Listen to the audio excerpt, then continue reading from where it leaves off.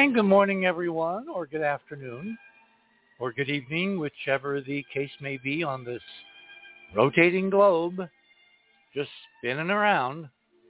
Welcome to the other side of midnight, that magical time between dusk and dawn, when tonight, or this morning, we're going to talk to you about several major breakthroughs, all occurring simultaneously, overlapping, that could in fact give hope to humanity itself. Now, I know that kind of sounds maybe a tad pretentious, but you know that my position and the position of most of the regular participants in this show, our family, our faculty, is that the only reason we're doing, this stuff with space is because it's the only thing big enough to change what's going on planet Earth tonight.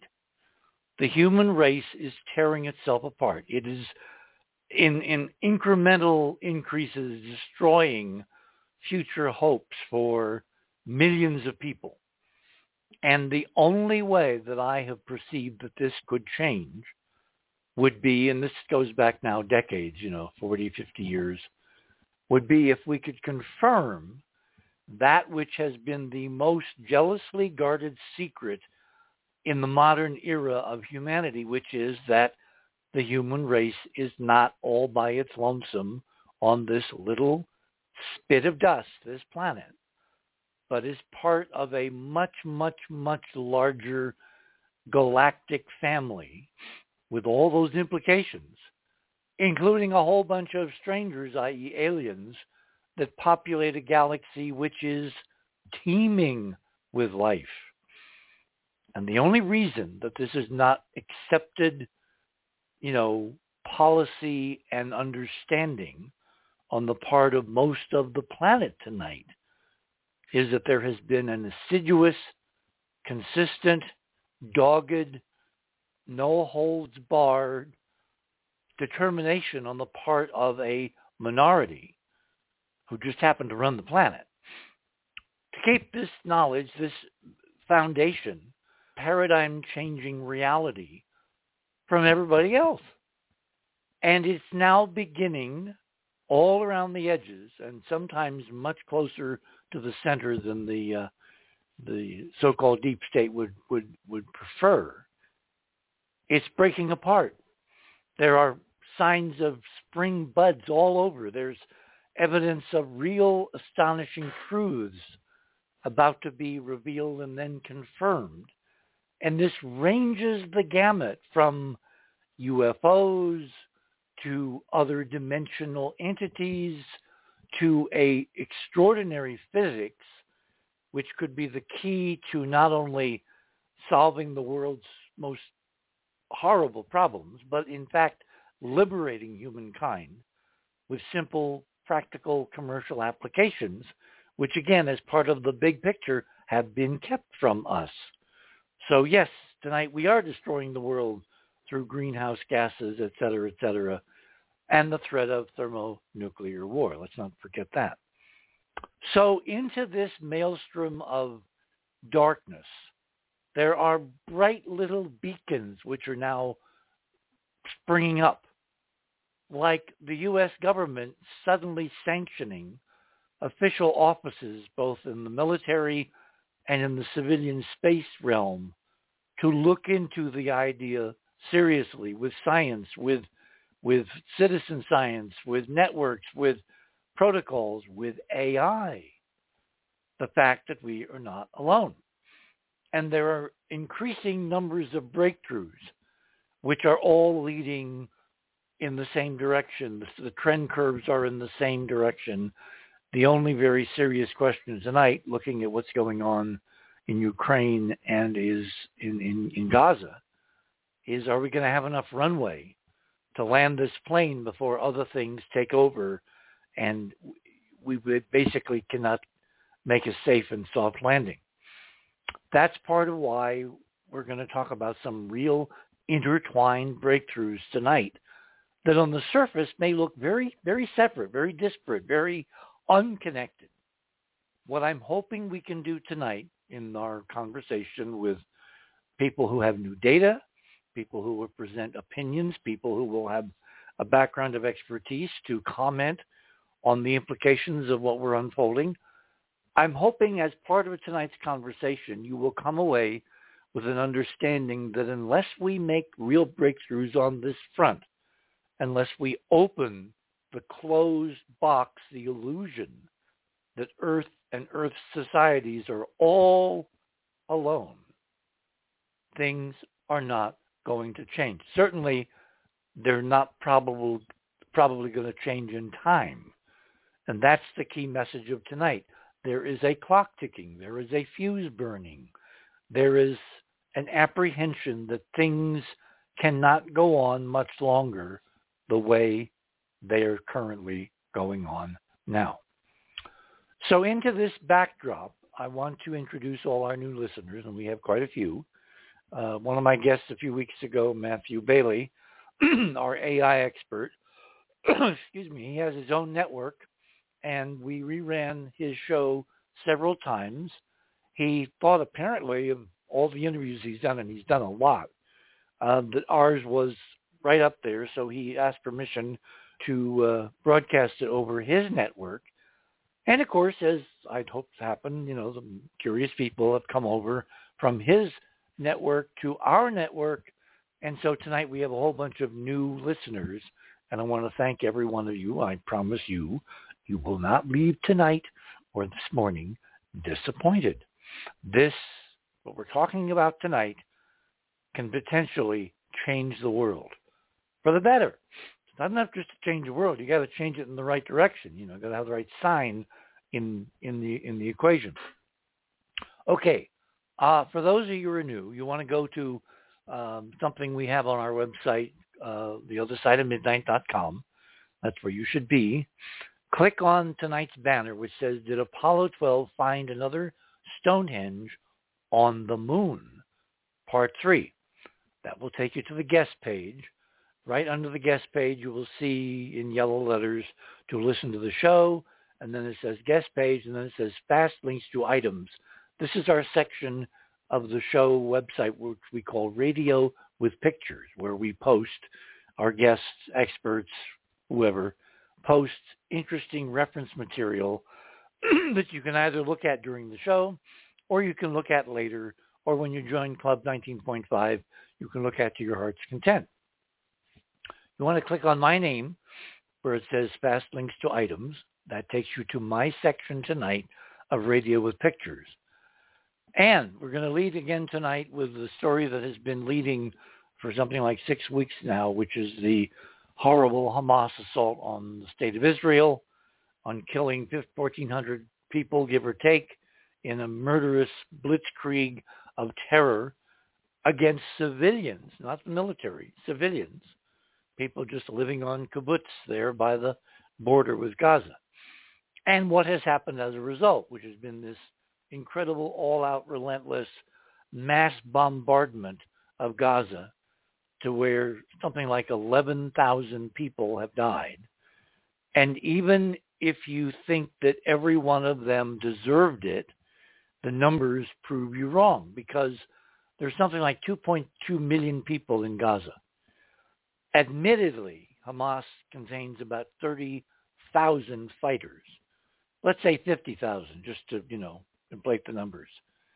That means that out of the 11,000 people, how many percent, 1.5% maybe, have been Hamas fighters? The rest are all civilians, and half of those are children. This is a global morality catastrophe.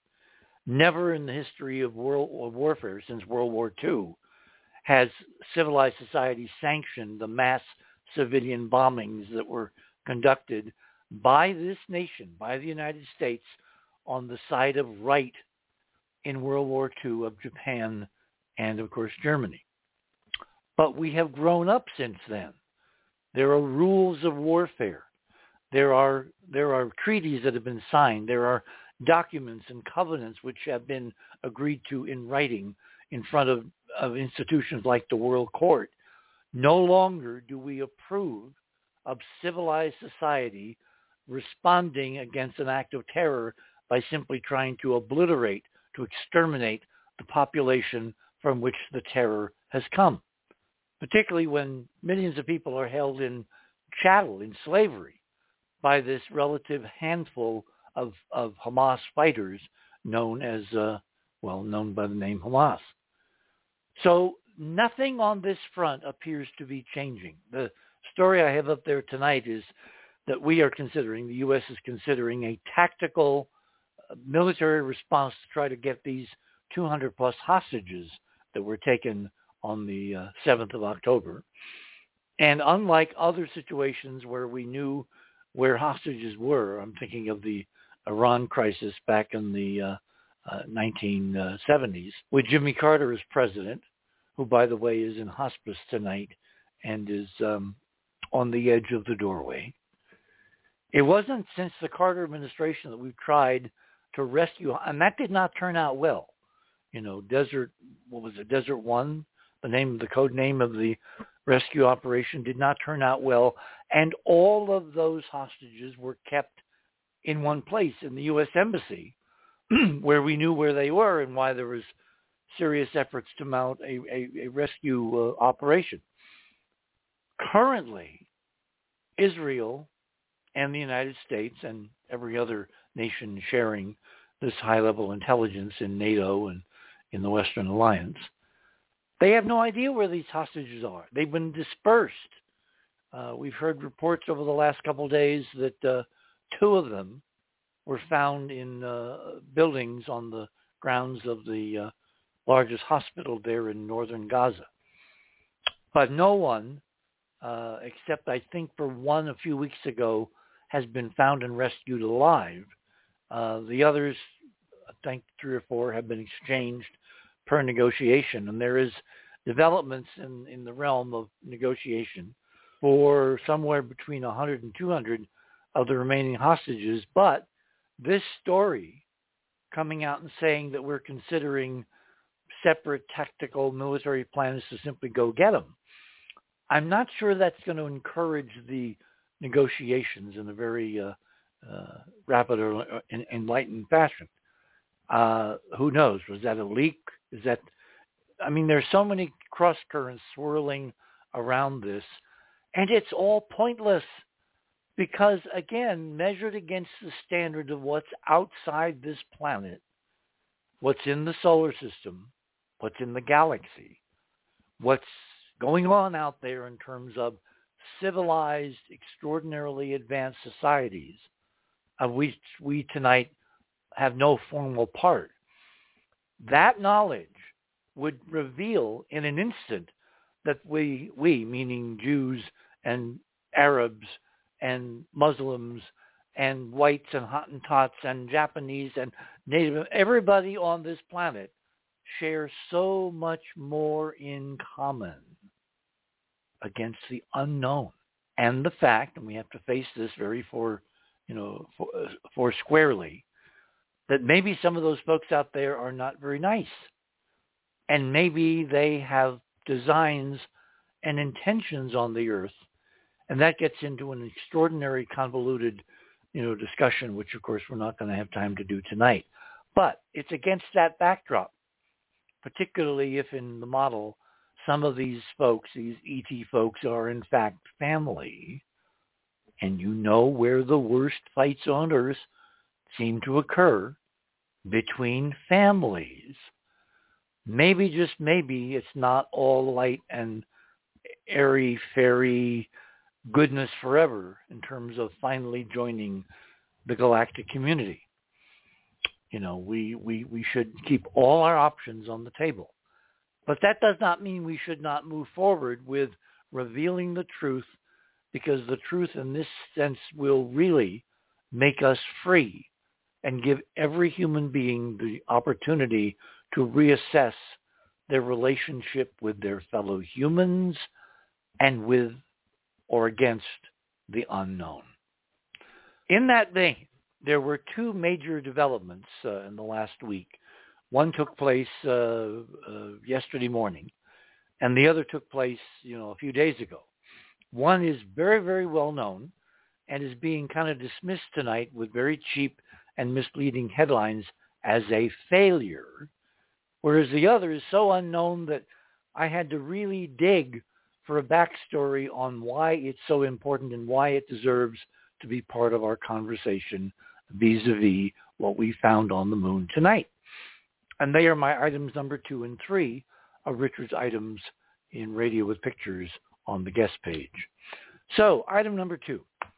At the crack of dawn this morning, 6 o'clock, 6:03 here, and 2 hours later further east, the Starship launch took place under SpaceX Aegis, Elon Musk's space company, from Boca Chica, Texas. And unlike the headlines, it didn't fail. It succeeded brilliantly. Just at the end of the period where the agency, SpaceX, was trying to gather data, that is, as the Starship looped around the Earth and then re-entered over Hawaii, something happened and 2 commanded self-destructs were sent or were inculcated by the on-board computer software, and both vehicles, the first and the second stage of the Starship, after launch, about 7.5 minutes after launch, were destroyed. But not before every mission parameter, every goal, save for the reentry, was achieved. The most important of which, admitted in the literature which SpaceX had published, weeks ago, before this launch attempt this morning, was that they would actually undertake a procedure for staging, that is, transferring momentum from the first stage booster to the second stage payload in a seamless fashion, what's called a hot staging technique, where instead of shutting down the engines on the first stage, then disconnecting the 2 stages and having the engines on the second stage to light up and move the spacecraft away from the first stage, which is now, of course, falling back to Earth, they would keep the engines burning on the first stage while they ignited the engines on the second stage, and they basically would not be reducing momentum during the stage transfer. You might say, well, why would they complicate a mission doing something that has almost never, ever been done in the history of spaceflight, and doing it in the process of testing 2 ultimately recoverable vehicles? And the reason is that when this is all worked out, the benefit is that you get to take about 10% more payload to orbit than if you do the staging in the normal conventional manner. So that test this morning, that the 2 stages, separated in a hot staging technique, worked brilliantly. The first stage backed away, tumbled, was orienting itself for its return to Earth. They were going to do a soft landing on the surface of the Gulf of Mexico and then allow the thing just to sink. The Starship, the payload, the second stage of the test, was to almost, not quite, but almost go into orbit to where it became a fractional orbital system, an FOS, meaning it would coast just below orbital velocity all basically around the world, and then re-enter about 200 miles north of Hawaii, which is almost, 180 degrees or 360 degrees from where it, left, which is Texas. And this would be a test of the navigation system, the reentry tiles, without going into orbit, where if there were problems, let's say that it blew up, all right? If you blow up when you're in orbit, it takes a long time, relatively speaking, for the pieces to come down, and they become a hazardous import to other satellites in low Earth orbit. Whereas if you create a FOS situation, fractional orbiting system, then you know that even if you have an explosion, the pieces are going to come back to Earth and re-enter and probably sink in some ocean, and thereby not clutter up low Earth orbit. In other words, being environmentally friendly. So that's the test profile that was designed by Musk and his company, the brilliant geniuses there at SpaceX. And it all worked except for the final part of reentry, because about a minute before the engines were supposed to, be throttled down on the second stage, and then it coasted around the world, it blew up. And it blew up because something told its onboard self-destruct safety system to blow up. What's kind of weird, and what has not been covered by any of the rather hysterical and very wrong headlines, this mission did not fail, it succeeded, and then both vehicles was destroyed slightly earlier than they had been planned to be destroyed by dunking them in the ocean. The data that SpaceX learned through all the successes of getting to where they got in this mission so outweigh the negatives of not succeeding on the reentry, because of course that can happen on the next third try. And at the rate at which Musk builds hardware, depending upon the bureaucracy of federal regulations and permission by the FAA to do a third launch, we could be seeing a third launch of Starship and the Super Heavy booster by Christmas, maybe between Christmas and New Year's. That's technically feasible because the launch pad, which had to be radically redesigned and new things installed to keep it from, basically, being destroyed by the launch forces of the rocket, which happened on the first test back in April, survived unscathed. In fact, there was less damage to the Starship launch pad in Texas than there was to the Cape Canaveral launch pad after the launch of Artemis 1. No elevator doors were blown, cockeyed. No, major hardware was scoured off the launch decks. No wiring had to be replaced. No extensive, change of structure. It basically survived unscathed, which is a huge step forward because that meant that there was no environmental degradation, and thereby there was no backlash against the environment, fish and wildlife, which had to accede to the limits put on Musk after the first disastrous test when everything went cattywampus. So overall, this was a stunning step forward in developing a democratized private enterprise way of sending spacecraft and civilians to the moon, which will usher in, when these untrammeled, uncensored eyes on their Twitter accounts, i.e. X, which also is owned by Musk, tweet out all around the world, good God, there are ruins all over the moon. That became a huge, major step closer tonight than it was this morning, regardless of the stupid, frankly, I believe, propagandish headlines, which are designed to keep us in prison, to keep us from ever knowing that there's other folks out there, and certainly knowing anything about our heritage, which is on the moon. Closest outpost of stunning, real human history when we did astonishing, godlike things is right next door on the moon. And somebody does not want us to know this. So one of the possibilities, and we're going to know in the next, few days, if not hours, was the Starship mission, in fact, sabotaged? How could that have happened? Suppose some agency outside of SpaceX or NASA managed to broadcast on the destruct system radio frequencies that are used as a backup from the ground to destroy the vehicle if it wanders off course and is going to land in the middle of Houston. What if that set of frequencies and codes was taken over by, the Chinese?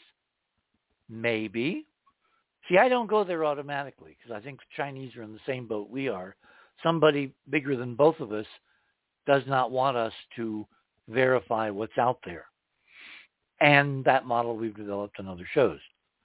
Or it could have been, an X factor, pun intended. The fact is that we'll all come out with analysis of the telemetry. But there are things about the mission which at least raise the possibility that this is one investigation that should be explored, pursued, even in areas where you would not at first blush think you want to go, which is sabotage. Wouldn't be the first time. And look what's riding on it. Now, the other mission, which you've heard nothing about, is in my item number 3. It's been planned for a couple of years. It's been placed into orbit by a private enterprise space company called Rogue Space Systems, I believe. Very, very apt title, Rogue, meaning they're mavericks, meaning they're willing to go off the reservation. And there's another company, and you can find all this out by clicking on item number 3. Controversial quantum space drive in orbital test, others to follow. Because on November 11th, after 2 years in preparation, with the aegis of DARPA, which is the Defense Advanced Research Projects Agency, the kind of far-out, blue sky, crazy scientists attached to the DoD, they commissioned a study 5 years ago of a professor claiming to have basically a hyperdimensional theory, don't you love this, out of which a very practical set of technologies could in fact be designed, produced, and tested. And one of these technologies, actually 2, are 2 different variants of a reactionless space drive using no fuel, no ions, no propellant of any kind, just hooking into hyperspace, again in our model, and using it to basically move from point A to point B in 3-dimensional reality. And that spacecraft, a CubeSat measuring the size maybe of a shoebox with solar panels, is in orbit around the Earth tonight and has 2 different, slightly different versions of this incredibly revolutionary hyperdimensional space drive waiting to be tested in the next few days. Now, here's where things can get really, really interesting. If those tests, which are upcoming, turn out to be successful, this spacecraft will raise its orbit. It's orbiting about halfway between Earth and the altitude of the space station at the moment. It will raise its orbit by something like 60 miles. There is no natural known force, including outgassing, solar wind, atmospheric inflation, magnetic fields, gamma rays, whatever. There's nothing. If that spacecraft, when they flip the switch and turn on the drives and it changes orbit by 60 vertical miles, there's nothing that can account for such a stunning, radical, paradigm-shattering than a real hyperdimensional space drive. Now you couple that breakthrough, which is about to happen in a few hours or a few days, with what we saw from Musk this morning. You put those 2 technologies together, and you have a human race, finally, if all this works, with the ability to send human spacecraft to the stars in the first 20 years of the 21st century. And on that note, you're on the other side of midnight. My name is Richard C. Hoagland. We shall return.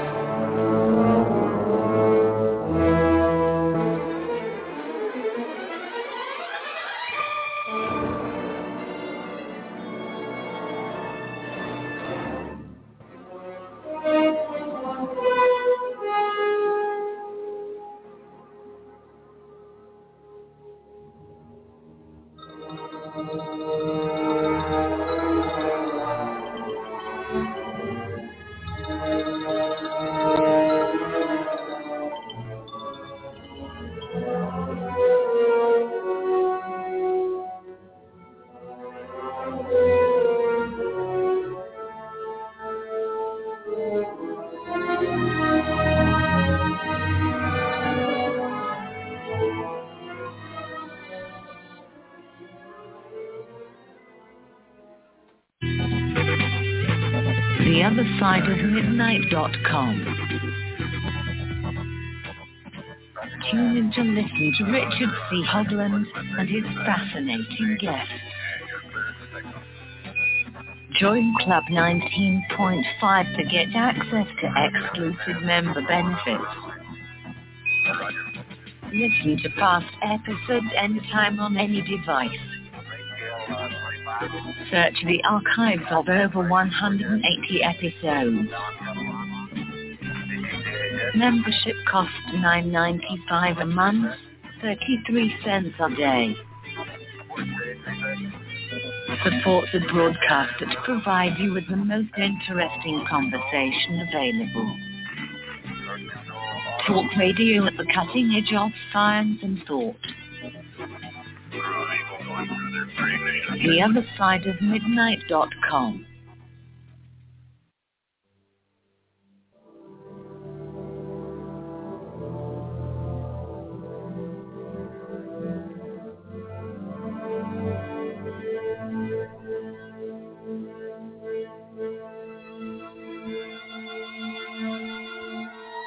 And welcome back, everyone, to the other side of midnight here for this Saturday evening, Sunday morning on November 18th.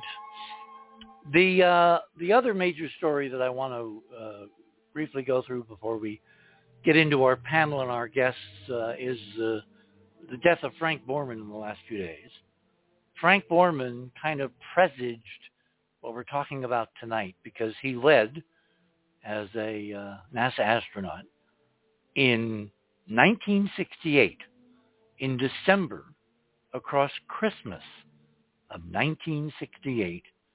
He led us through a Cree Apollo astronauts, Jim Lovell and Fred Hayes, I believe. No, I'm sorry. It was. I can't remember the third astronaut. It'll come to me. Anyway, it was historic because it was the mission which was supposed to not go anywhere near the moon. It was supposed to basically stay in Earth orbit after the successful mission of Apollo 7, which had come years after the catastrophic fire on the pad in 1967, which had destroyed the Apollo spacecraft in test and had killed 3 astronauts, Chaffee, White, and Grissom. So this last week or so, Frank Borman at 95 died, but he will be forever remembered as the guy who led this intrepid crew of 3 astronauts to orbit the moon across Christmas of 1968, where they all read from Genesis.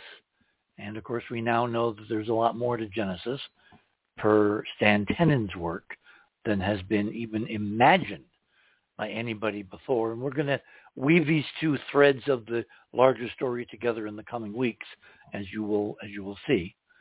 But anyway, I wanted to give an homage to Frank Borman, who led this intrepid crew against some serious biomedical problems. The technology worked fine, but Borman himself apparently got incredibly space sick. And you never would have known it.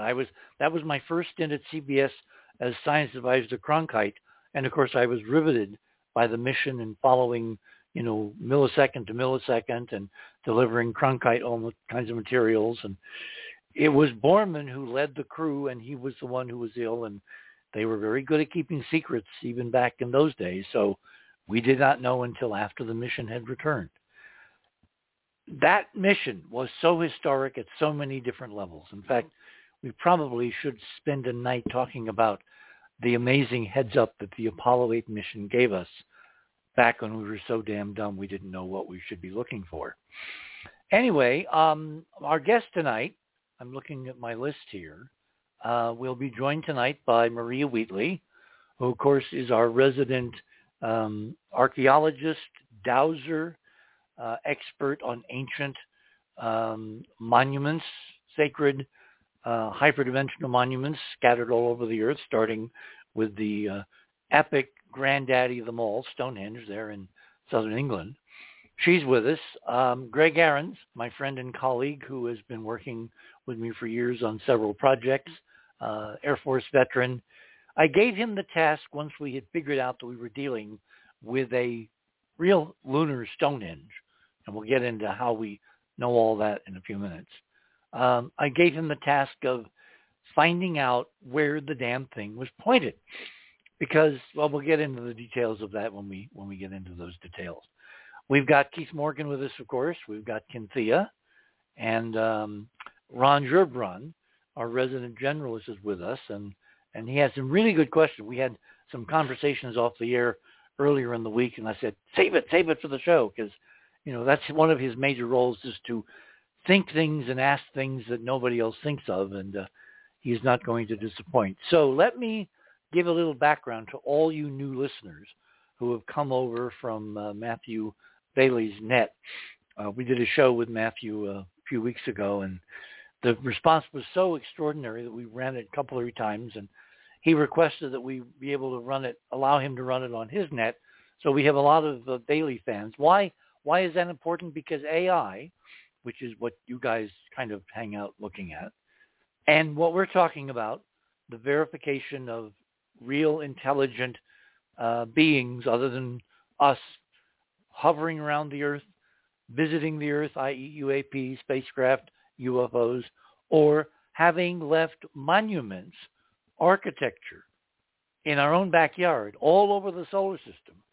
Opinion now is basically political as opposed to scientific, is that NASA is going to pitch the ball on whether this is a crackpot theory or it's reality to AI. And AI, when it comes up with ruins all over the solar system, is going to be blamed or credited with, oh my God, look at this amazing technology which saw what mere humans were not able to see for 50 years. And politically, my prediction is that most people will buy it. They will be satisfied. And only a few people will care about the real history and the fact that there were a group of us lonely pioneers crying in the wilderness, pointing at the ruins, decades before an AI basically said, they're real. Anyway, with that as prelude, let's go to my fifth item tonight, which is a misspelled Apollo 12 lunar rover tracks. We can take out one P. This is an overview taken from LRO, which is NASA's Lunar Reconnaissance Orbiter, which put into orbit back in 2009. Still going strong. Some years ago, after taking initial images of the Apollo landing sites, which of course everybody, was wondering, well, if NASA didn't land on the moon, how could they put a spacecraft in lunar orbit and take pictures of the flags on the descent stage of the lunar module and footprints and experiments and all that, other than by faking it? So a few weeks ago, counterpart to the image in number 5, the Indian space program, the Chandrayaan-2 lunar orbiter, looked down from lunar orbit, this is several years ago as a matter of fact, and took pictures of all the Apollo landing sites.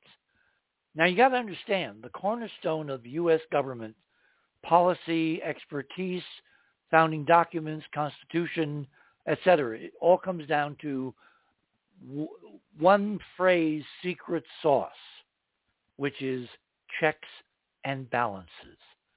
Checks and balances. So the wisdom, the fake news out there is that NASA never went near the moon, that the moon landings were done on some soundstage, in Arizona or Nevada. I encountered that bizarre, weird lie decades ago when I was literally covering the Apollo moon missions for CBS News, and we all moved from from Downey, the prime contractor for Apollo, up to JPL to cover the Mars flybys, Mariner 6 and 7, occurring in the same week as the Apollo 11 landing. And I found there that NASA was squiring around a guy. Nobody knew him. He was just a guy. But he got this kind of tender, loving treatment from the NASA personnel. And he was handing out little flyers saying, basically, as Apollo 11 was falling home, we never did this. It's all being done on a soundstage. And so NASA itself gave birth during that news coverage to the lie we never went to the moon. All documentable in my book, Dark Mission. So, against that, what's the evidence that we, in fact, did go to the moon? Well, as long as you've got the person who's indicted for the crime, i.e. NASA, taking the pictures claiming that it's not, indictable because it didn't do the crime, it really did land on the moon, no one's going to believe you. We live in the era now, it was bad years ago, it's horrible now. Nobody believes anybody about anything, mainly because they don't have a process for figuring out what's real and what's not.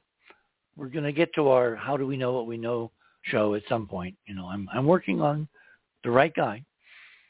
Anyway, into this unending paradox, this how do you determine whether NASA's telling you the truth when they, in fact, on a whole bunch of other stuff, have demonstrably lied?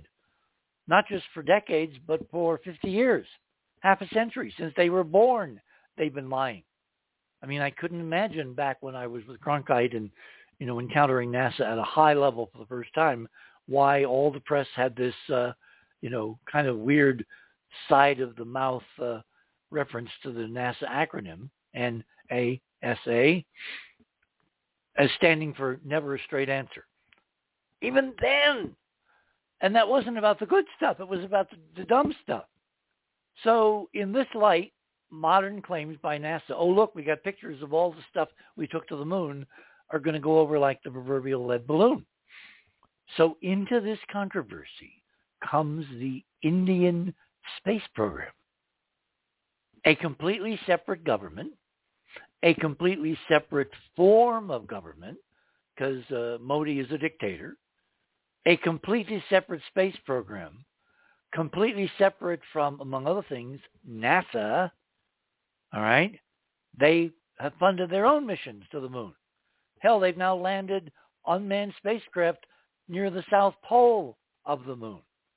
If any checks and balances exist in the global space program, it's the Indian Chandrayaan-2 spacecraft looking down as it flew over the various Apollo landing sites and photographing hardware and footprints and flags and experiments. And at the Apollo 12 site, a lunar Stonehenge. So if you look at my item number 5, that's the kind of overview. That's the Surveyor crater, about 650 feet across, in which Surveyor 3 landed back in 1967. And then the Intrepid lunar module of Apollo 12 landed on the rim, commanded by Pete Conrad, and the lunar module pilot was our familiar favorite painter, Alan Bean. Landed on the rim, walked around, took samples, took lots and lots of pictures, visited Surveyor, clipped off samples, and then went back to the spacecraft, took off, and came home. Never once, according to any official record, realizing that about halfway between the position of the lunar module and that crater on the right in the big crater called Block, about halfway between, there is this stunning circle. Look at item number 6, which looks for all the world like an aligned stellar and or solar observatory like Stonehenge, which takes us to item number 7. Item number 7 is a comparison. The image on the left is from Lunar Orbiter. No, I'm sorry. It's from Lunar Reconnaissance Orbiter, taken at a particular time of day where the circle, except for one large object, does not really show up. It does if you really enhance it and zoom in.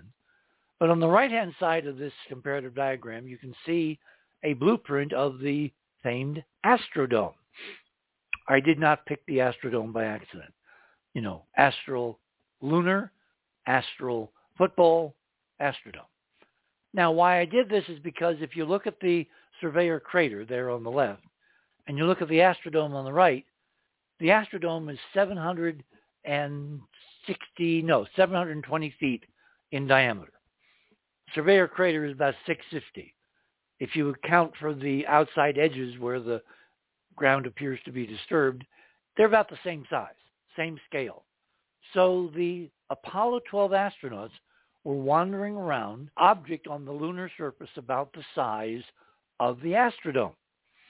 And in that object on the ground, in that feature, they did not, according to the footprints, find anything interesting they weren't supposed to find. Now, if you look carefully at my item number 7, you'll notice with this lighting and this scale, the Surveyor crater, which is the depression in the middle of the left-hand side of the frame, it's not round. It isn't a crater. It's a square, and it's tilted to the left by about 40, 45 degrees, maybe 30, and the points of the square are pointed directly up and down, or east and west, give or take, like they were aligned with the north rotational axis of the moon. Our model for what we're seeing is that, in fact, this is not an impact crater. This is the buried foundations of a sunken building, where the building itself is gone, the foundations underneath have collapsed and caused this very large stadium-sized depression oriented about 90 degrees to the current orientation of lunar features in the vicinity there in what's called Surveyor crater on the moon. Okay, let's go to number 8. This now is an enlargement of the Chandrayaan-2 image, over which have been superimposed on the left a surface image taken by the astronauts of what we call the lunar time capsule, which is the object in the upper right corner of the frame with the red arrow pointing toward it. And then you got all those green lines. Well, if you look at the lines and the objects that they pass over, you can see that they mark out the alignment of 4 or 5 separate objects lined up, aimed toward the lunar horizon. Even the object aimed across the center of the circle, which is there where the green lines and the red line cross over that white object with a long shadow, are aimed toward the biggest other thing on the landscape, which is that object in the northeast or to the upper right with the very weird shadow. All right, getting out of that, you want to now go to item number 9. Ruggiero, our friend Ruggiero Calo, who's going to join us in the second hour, took my enhancements of that object, the so-called time capsule. He traced out its actual geometry, which you can see there in the sketch on the right, and it turns out to be a figure with 1, 2, 3, 4, 5, 6 sides. 4 equal to each other, and 2 longer ones, in an extraordinarily symmetric configuration, which when then you look at number 10, which is the same sketch and geometry of the mystery object on the left, and on the right, this is a photograph, close up, taken on the surface by Alan Bean. We know the frame number, we know the magazine he used, and it's obviously a building. And it looks geometrically identical with short sides and long sides to what we see in the overhead. It's the first absolutely unequivocal building, I would say, we have discovered as part of a larger story or a larger architecture on, all right, let's get out of that and go to number 11. This is a photograph, and the number is right there in the caption, AS-1249-7224. The AS-12 is Apollo Saturn 12. 49 is the magazine, the film magazine. 7224 is the frame number, the photograph number. You click on that, it looks like you're looking at a really interesting high-res image of a crater on the moon with kind of weird stuff in the sky. Get out of that. That's the full frame. Go to number 12. This is now a close-up. Along the horizon and in the sky, there are decidedly non-natural looking features. So then you get out of that and you go into my number 13. This is now a close-up, a few of those features on the horizon. And they do not look like rocks. They are symmetrical. They look like structures. They look like architecture. They look like artificial, but they don't look like rocks or boulders. And that sky, well, of course, that's the brightened scattering of the dome on the near side of the moon, which stretches all over the moon, and which Alan Bean himself, although he didn't know what he was consciously looking at, when he was asked to describe in a story in Newsweek what the skies over the moon, the pitch black, vacuum dark skies that are supposed to exist over the moon, look like, he said, wait for it, a pair of black patent leather shoes. And what do black patent leather shoes look like? They have glistening, specular highlights, reflections, just like the stuff in the sky over the Apollo 12 site on the moon. And then that brings us to number 14, which I'm going to wait for, because what I want to do is introduce the problem and the potential guy with some provocative solutions and a huge controversy. His name is Greg Ahrens, as I said, former Air Force veteran, engineer. I tasked with using the existing programs that are available on the web to look at these stellar alignments, because my model, going back to item number 8 and 9 and 10, is that the reason you can draw a straight line across the center of the circle to this larger object sitting at the edge of the frame of number 8 is because it was some kind of repository, time capsule, that was designed to be seen against a backdrop of stars or celestial objects rising over the moon at that point on the horizon, 63 degrees, give or take, from the north, when this Stonehenge on the moon and that alignment were created and built. And I was hoping that he would be able, with the modern forensics of planetarium software, which is anchored in the latest software that governs how NASA flies all its missions to the moon and all over the rest of the solar system. You can't get more official and more credible than that. By reeling the clock back in the computer to the putative 100,000 years that the labeling says the program is now capable of simulating, we could determine from that celestial alignment what that alignment was aimed at, and when that thing that was aimed at was rising over that northeast horizon of the moon, and it would tell us when, and that might, as Paul Harvey used to say, give us the rest of the story.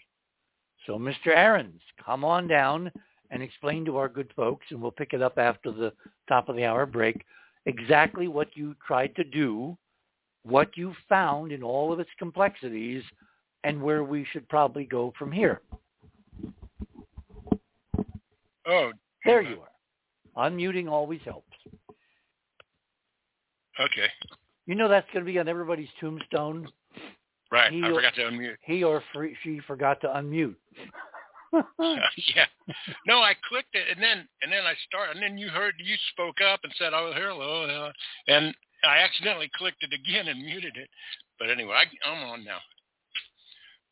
Okay, we're close to the top of the hour. Yeah. So just tease, mercilessly tease everybody. Mercifully, yes. Okay. Well, yeah. When I first saw the picture of the stone circle, we don't know it's stone. We don't know it's stone. They are objects in a circle, and on the best images that I can extract from being surface photography, they look geometric. They look like they were sculpted, or they're pieces of machinery, or they may even have things on them like artwork. But we're at the edge of knowing, so let's just talk about them as objects. They're not stones. Okay, so but I see this circle of white objects with one in the middle and the rest of them pretty much in a circle. And I've seen work on Stonehenge and other circles on the Earth, and some of them are theorized to be, like you said, observatories or showing the direction to where different stars rise or set, or where the sun rises or sets, and eclipses or equinoxes or whatever. Well, let me stop you there. I found personally when I first went with NASA and then went out to Chaco Canyon, which is an ancient Native American site, Anasazi site here in New Mexico, there are alignments on the surface at the canyon showing stars and lunar and solar rising. So this is not just limited to cultures in Europe. It turns out cultures all over the world built sight lines, like a huge rifle where you have a foresight and a back sight, and they use stones to mark that angle, and it was designed to flag something important in the sky for, kind of complementary reasons of time and symbology and worship and all that. But this is a precedent well established in all cultures on Earth. And so when I found the circle, like you, I said, my God, it's got to be an alignment thing, like a calendar or a clock, to tell us when it was done. Right, yeah. And like you've had that guest on up in Massachusetts or someplace where there was or New Hampshire? Yeah, Dennis Stone. America's Stonehenge, yeah. Right, yeah. And that's the same deal. They found it points to eclipses, etc. Yeah. So that was, and then I've worked a few times using stellarium, and so I thought, well, yeah, we'll measure the angles and start looking up and see what we can find. And basically, how I got involved in it. Okay. Where are we? 60 seconds. Okay. Yeah. So. Well, one of the things you found, which I thought was so interesting, is that NASA is advertising through this commercial company that this software basically is official. It's exactly the same software that NASA uses to go places. And yet they say in their, instruction manual, but you can't really count on it before a few thousand years, right? I think the latest one, they said before 13,200 years ago, or actually more than that, because counting the years from 0 to 2023. But anyway, yeah, to minus 13,200 on their counting on the negative side. And as far, I wrote it down. Okay, well, hold it there. We're at the top of the hour. My guest this morning is Greg Ahrens. We're talking about how do we date whoever built this amazing thing on the moon.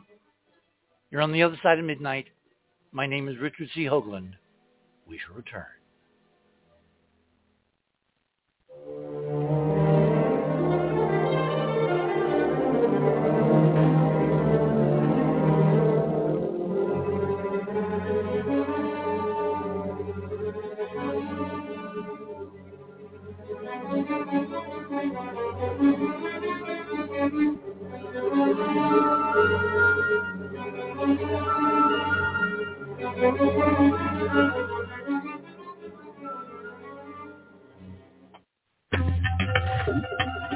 theothersideofmidnight.com. Tune in to listen to Richard C. Hoagland and his fascinating guests. Support the broadcast and don't miss another groundbreaking conversation. Join Club 19.5 to get access to exclusive member benefits. Listen to past episodes anytime on any device. Search the archives of over 180 episodes. Membership costs $9.95 a month, 33 cents a day. Talk radio at the cutting edge of science and thought.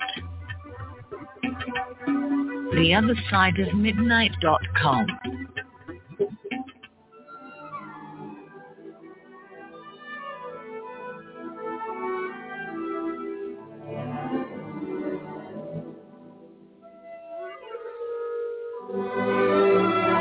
And welcome back, everyone, on this Saturday evening, grading at some point into Sunday morning here in the land of enchantment. Been watching the moon lately, and my hyperdimensional measuring stuff. There are correlations.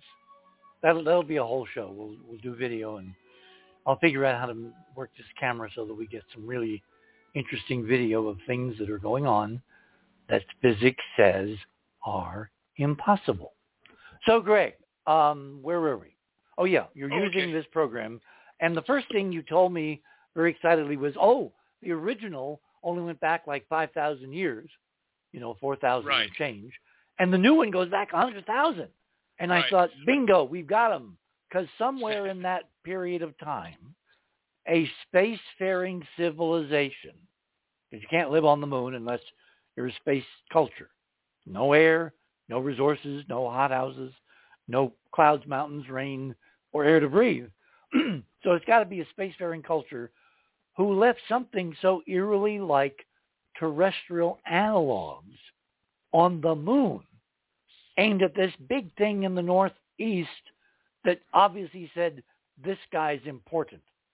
So we both went into this rather naively thinking a few keystrokes, and Greg will have the time when this thing was lined up. And instead, I get these series of emails and letters like out of Leavenworth, like you'd been imprisoned with chains to a desk and forced to drink, water and eat only bread, because it was nothing like as simple as a few keystrokes, not the least of which was this bizarre, frankly, impossible to believe disclaimer that, the program goes back 100,000 years, but you can't trust it past 13,000. Right. Or 17,000 going forward. 17,191. But that disclaimer is actually it's for observing the moon and other planets. Basically, they're saying that their formulas, their mathematical equations and everything are going to, if you're observing from the Earth, you pick a spot on stellarium, you put your hometown or any city you want, any place on the Earth, and you look at the sky and you go, 100,000 years back or 100,000 years forward, the stars and all that stuff are all going to be in the right place within like arc seconds. That's what they're claiming. Okay, so. But what is not going to be in the right place? What is not is the moon and everything else. The moon and the inner planets and the planets and the moon and okay. So when I started going back, I said, you originally suggested maybe 26,000 to 30,000 years ago. Well, I thought in terms of one precessional cycle, and we've got some data points from John West and a few others relating to a potential time frame for the last high-tech spacefaring possible terrestrial civilization, our great-great-great-great-grandmothers, at about 30,000 years. So, that's about a 5,000 year window. And I thought if we get a hit, correlations there, it'll be, art bells, ding, ding, ding, ding, because that would have been the time when other dates are converging on, like about 30,000 years ago, humans had space flight. They knew all their neighbors out there, relatives, whatever. And then something horrible happened, and we've been trapped on Earth ever since, and no one's letting us know this is not normal. So what Right. did you find as you went tripping down the path with your little bouquet of flowers and your parasol? Right, yeah. So I went into, in the 28, excuse me, minus 28,000 to minus 24,000. And I mainly looked at the stars, because see where the sunrise and sunsets and where different, stars that we've been traditionally following in NASA rituals, like the Orion's belt stars, Sirius, Regulus, a few others. And I got some, my original drawing, I got a couple of angles off. So I made some mistakes, and I found some matches that are no longer matches under that system. But the thing was, I jumped ahead. Then I said, well, what about 100,000 years ago? And I went back there and started looking, and crazy things were happening because we're always told that the moon, one side faces the Earth, and the side, where this Apollo 12 site is, which was what I was using for my observation on the moon, that the Earth is up in the sky on that side. Yeah, it should be close to the zenith.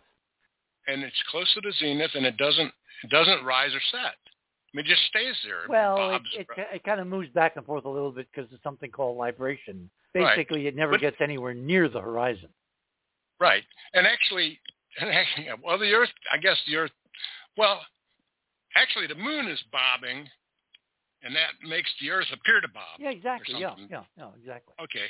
So, so I get to 100,000, and I see the Earth is like rising in the, I don't remember, rising in the west and setting in the northeast, anyway, it's setting up near the North Pole, or near north, and then it rises again, and it sets near it sets directly south. And so I said, well, the Earth doesn't rise that I know of. Well, hang on, because remember, this is a program commercially available all over the world. Millions of people are using it or bought it or whatever. It's based on the official NASA software determining everything in the U.S. space program and other space programs, because we're at the top of the heap. What NASA sanctions in terms of science is the gold standard. So Japan uses it, Russia uses it, England uses it, and they all use the same software. Right. And yet, when you run the software, it shows the moon moving like yesterday, not billions of years ago, but like 100,000 years is like an eye blink in cosmic time, moving so bizarrely, radically different than we've ever been told. Only two things can be true. Either the program itself is nuts, meaning, garbage in, garbage out. There's some huge fatal flaw in this, which is unbelievable because this is the program that NASA uses. And if it didn't match with amateur and private enterprise missions to other planets, everybody would soon know. And they'd be tearing their hair out to figure out what was wrong, and that this was covering up a huge secret, which is my inclination. The secret would basically come out. So what would that secret be? That's the difference between Newtonian physics, relativity, and hyperdimensional physics. Because remember, the cornerstone of the hyperdimensional model is rotation is not what you think it is. It's an access point, a way to go from 3 dimensions to higher dimensions. It's all in the rotation and in multiple rotations, which include things like nutation and precession. Those are descriptions of motions of rotating objects in the solar system, like the moon. So what you seem to have either tripped over is the world's biggest software goof, on the part of NASA and everybody all over the world using this. I mean, how many of those users are going to go back 100,000 years? Why would they? Why would they? They're not going to live that long, so of course they don't give a damn. Or forward, right? Forward. So the only other thing would be you can't have two sets of books. You only have one software out there that describes reality. What if the physical celestial mechanics that they're modeling in the computer lead to such bizarre, totally unknown motions, because those are the real motions of the solar system in the hyperdimensional model, and everything else is a charade? Because nobody looks at a long enough slice of time to see the differences mount up. Well, also in the note that they said, this is inaccurate for observing the moon. It said, if you go into the future about 80,000 years, you start getting the moon going into a polar orbit of the Earth. And they said, well, this is nonsense. Oh, it says, and then after that, it goes into elongated orbits and things.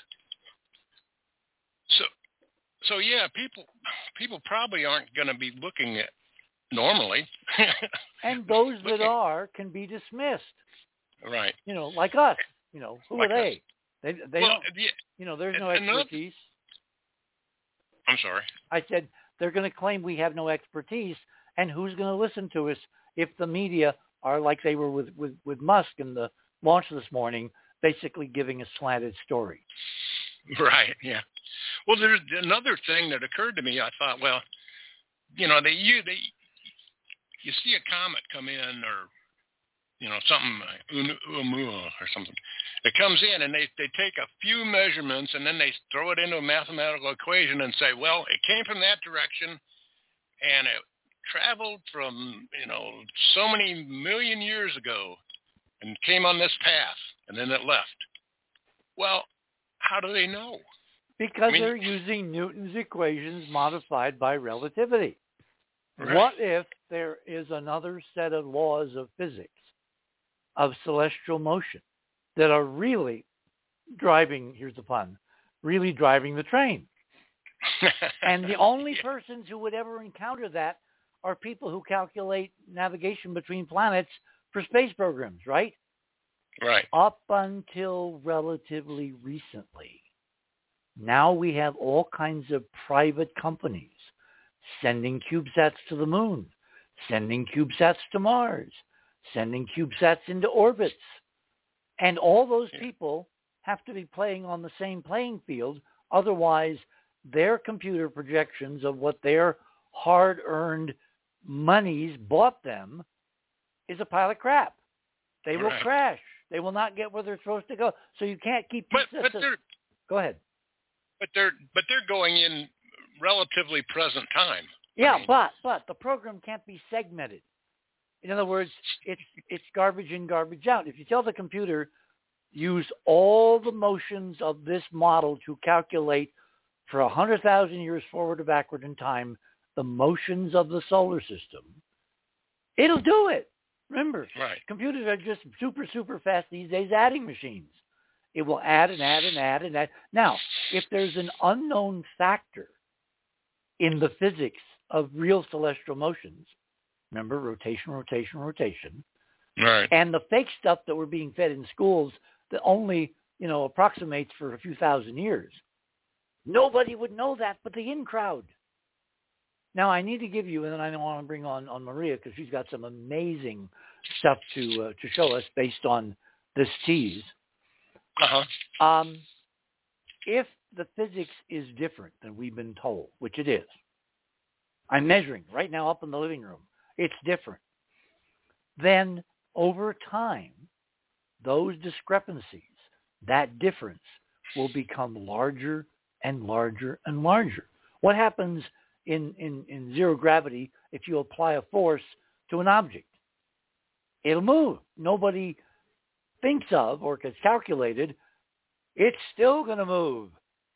It doesn't count. It doesn't matter what you think it is. It's what reality is, and that's where science and observation and the right theory are crucial. So my thinking is that this program, giving you these incredibly bizarre results, is not a bug in the program. It is the program, and no one's ever supposed to use it to go back 100,000 years because you get what you got. And there's a structure on the moon tonight marking that incredible celestial reality for some reason. Maybe if for no other reason than to liberate us when we got back to the moon with rockets. Okay. Sounds good. I did find, of course, when I made my map and my pictures with the circle, and I basically why don't we refer to some of your numbers here? I think number 1 and 2 go together. Horse and carriage, love and marriage. Right. Okay, item 1 and item 2. Item 1 and item 2 were my first attempts, and those are the ones that have a few. Are you looking? Because they look like. Yeah, I have it here. Yeah. Okay. Just checking. Yeah. Okay. Yeah, a few of them had. I had a couple of when I measured.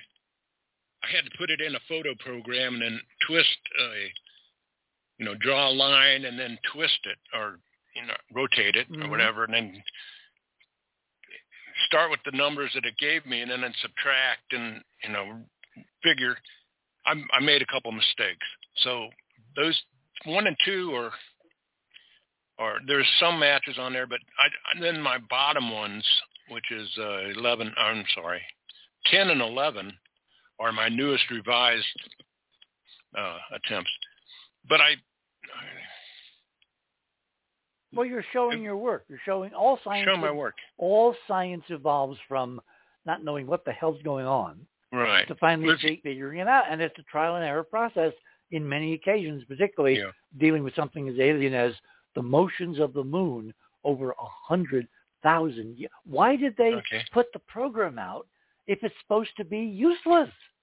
Right. Come on. They do say for observing distant stars to get an idea of what stars are where 100,000 years ago, that the distant stars are probably correct.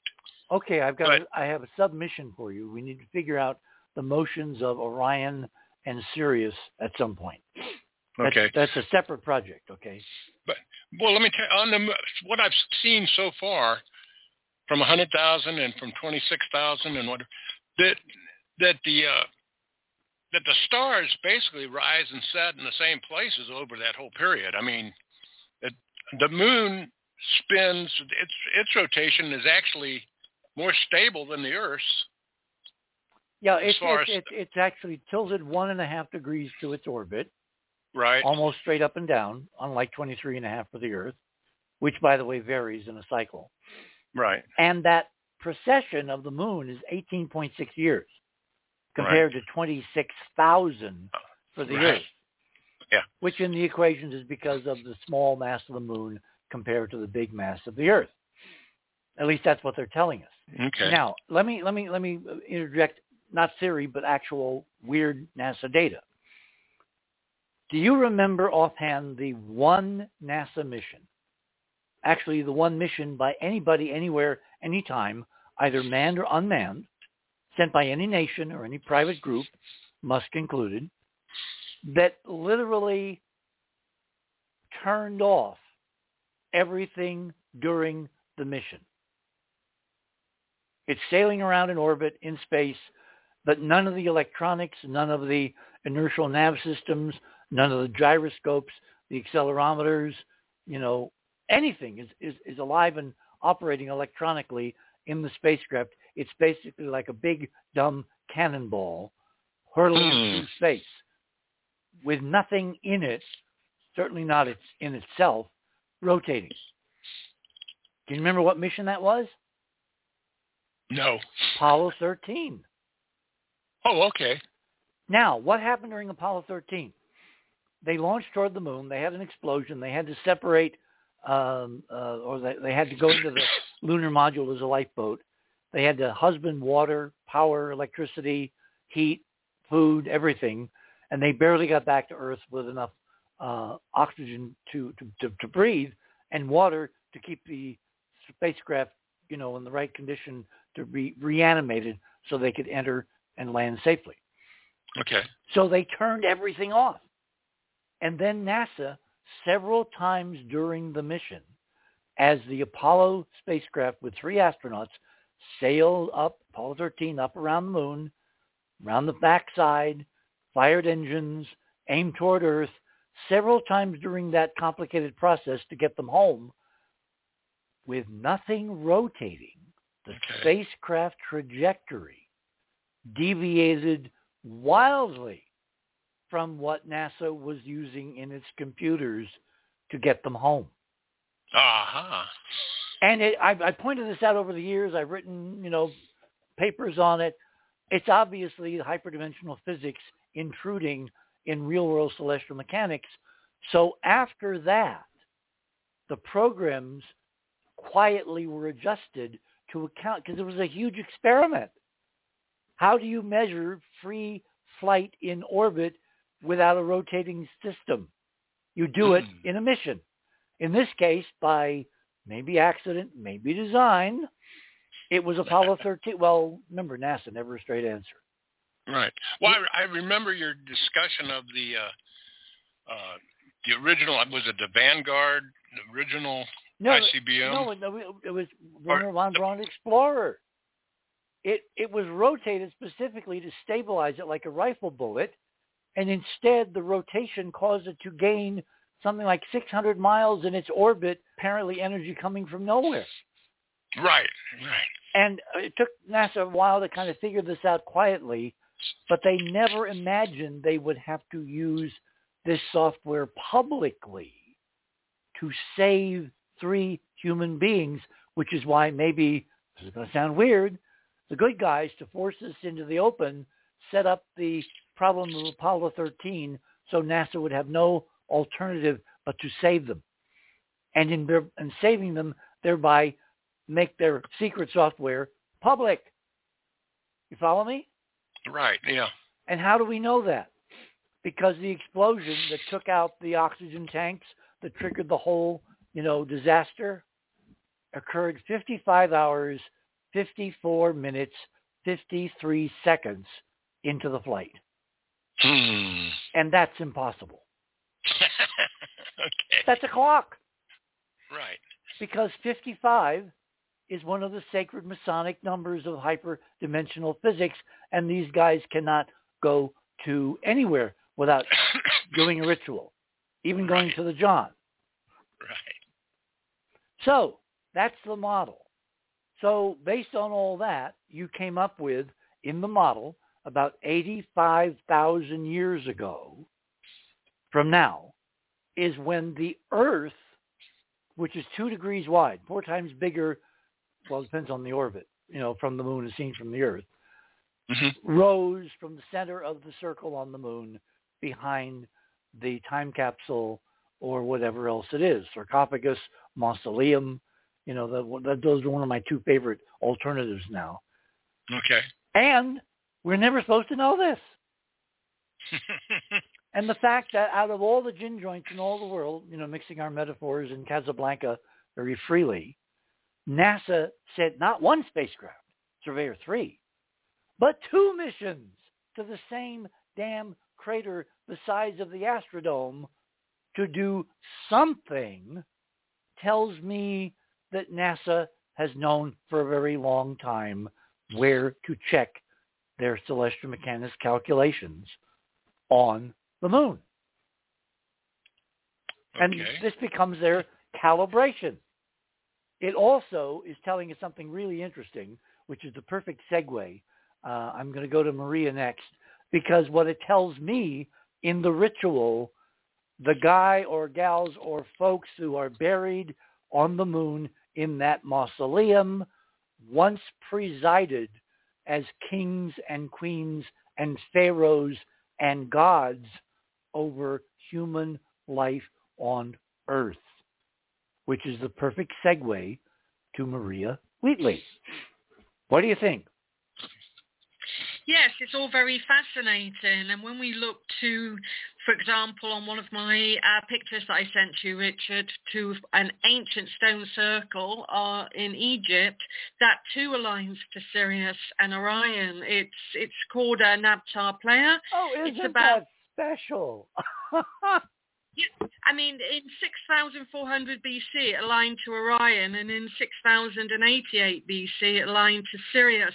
And that's very similar to the stone setting or the objects that you mentioned on the moon. It's very similar. So I think, that on Earth, they could have had some ancient knowledge about this passed to them. Exactly. The lunar thing in this model was a template. And when the knowledge was transferred to ancient cultures here on Earth, they duplicated it on Earth, which has, of course, different alignments in different directions and all that. But the geometry is the same because they were marking super important things in their own histories, which have almost disappeared from the modern record. That's right. And if we look to, that template on Earth, it's like I said in one of the other shows, one of the best stone alignments is Greystone Circle in Monmouthshire, Wales, because it's almost identical in the size of it and in the diameter.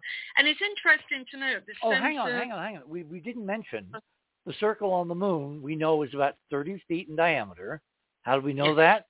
Because the Chandrayaan spacecraft took a picture of the lunar module right next to it, 200 feet away, and it's got a known height and width and depth and a shadow, and you do all that simple geometry, and you come up with an exact size for the circle on the moon, 30 feet, give or take, and it's the same as ancient circles all over the Earth.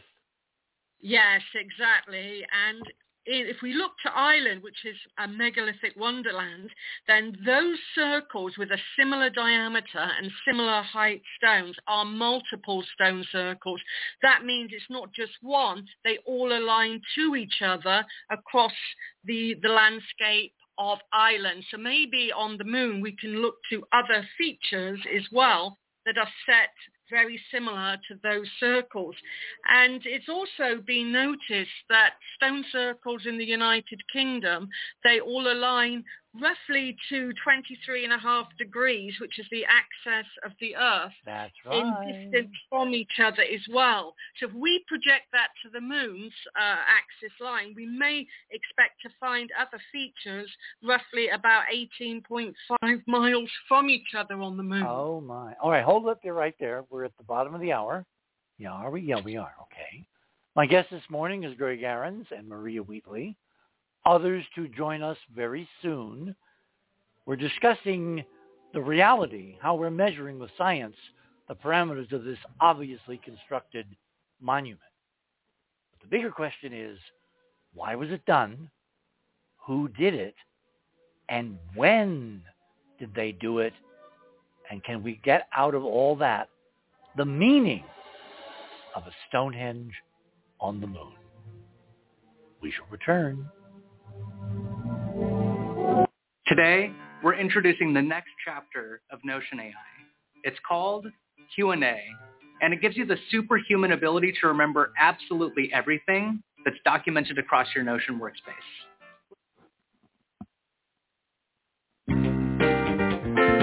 TheOtherSideOfMidnight.com. Tune in to listen to Richard C. Hoagland and his fascinating guests. Join Club 19.5 to get access to exclusive member benefits.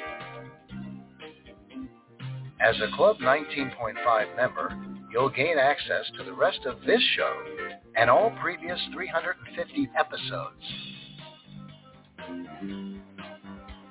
Membership costs $9.95 a month, 33 cents a day. Support the broadcast that provides you with the most interesting conversation available. Talk radio at the cutting edge of science and thought. TheOtherSideOfMidnight.com.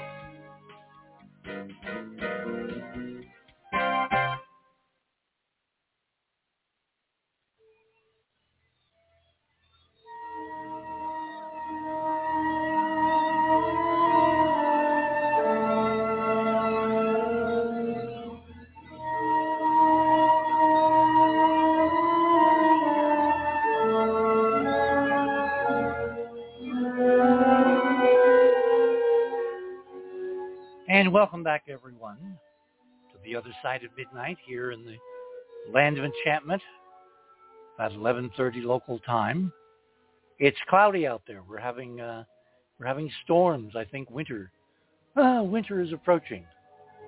So, Maria, back to you.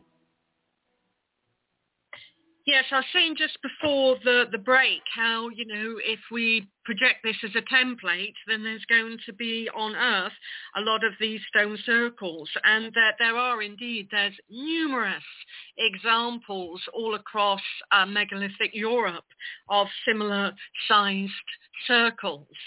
And if we also look to alignments, such as ley lines and earth currents and that type of thing, then it's interesting to note that if you use a similar template, again, if we look at these to be templates, that where the ancient Egyptian stone circle is in relation to the pyramids, for example, which is picture number 2 on my items, we can see that it's aligned to particular lays, and we know this. There's been documentation. Let me stop you there.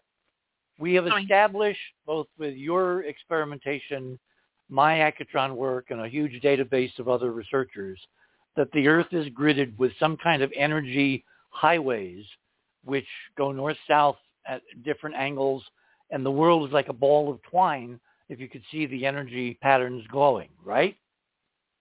Exactly.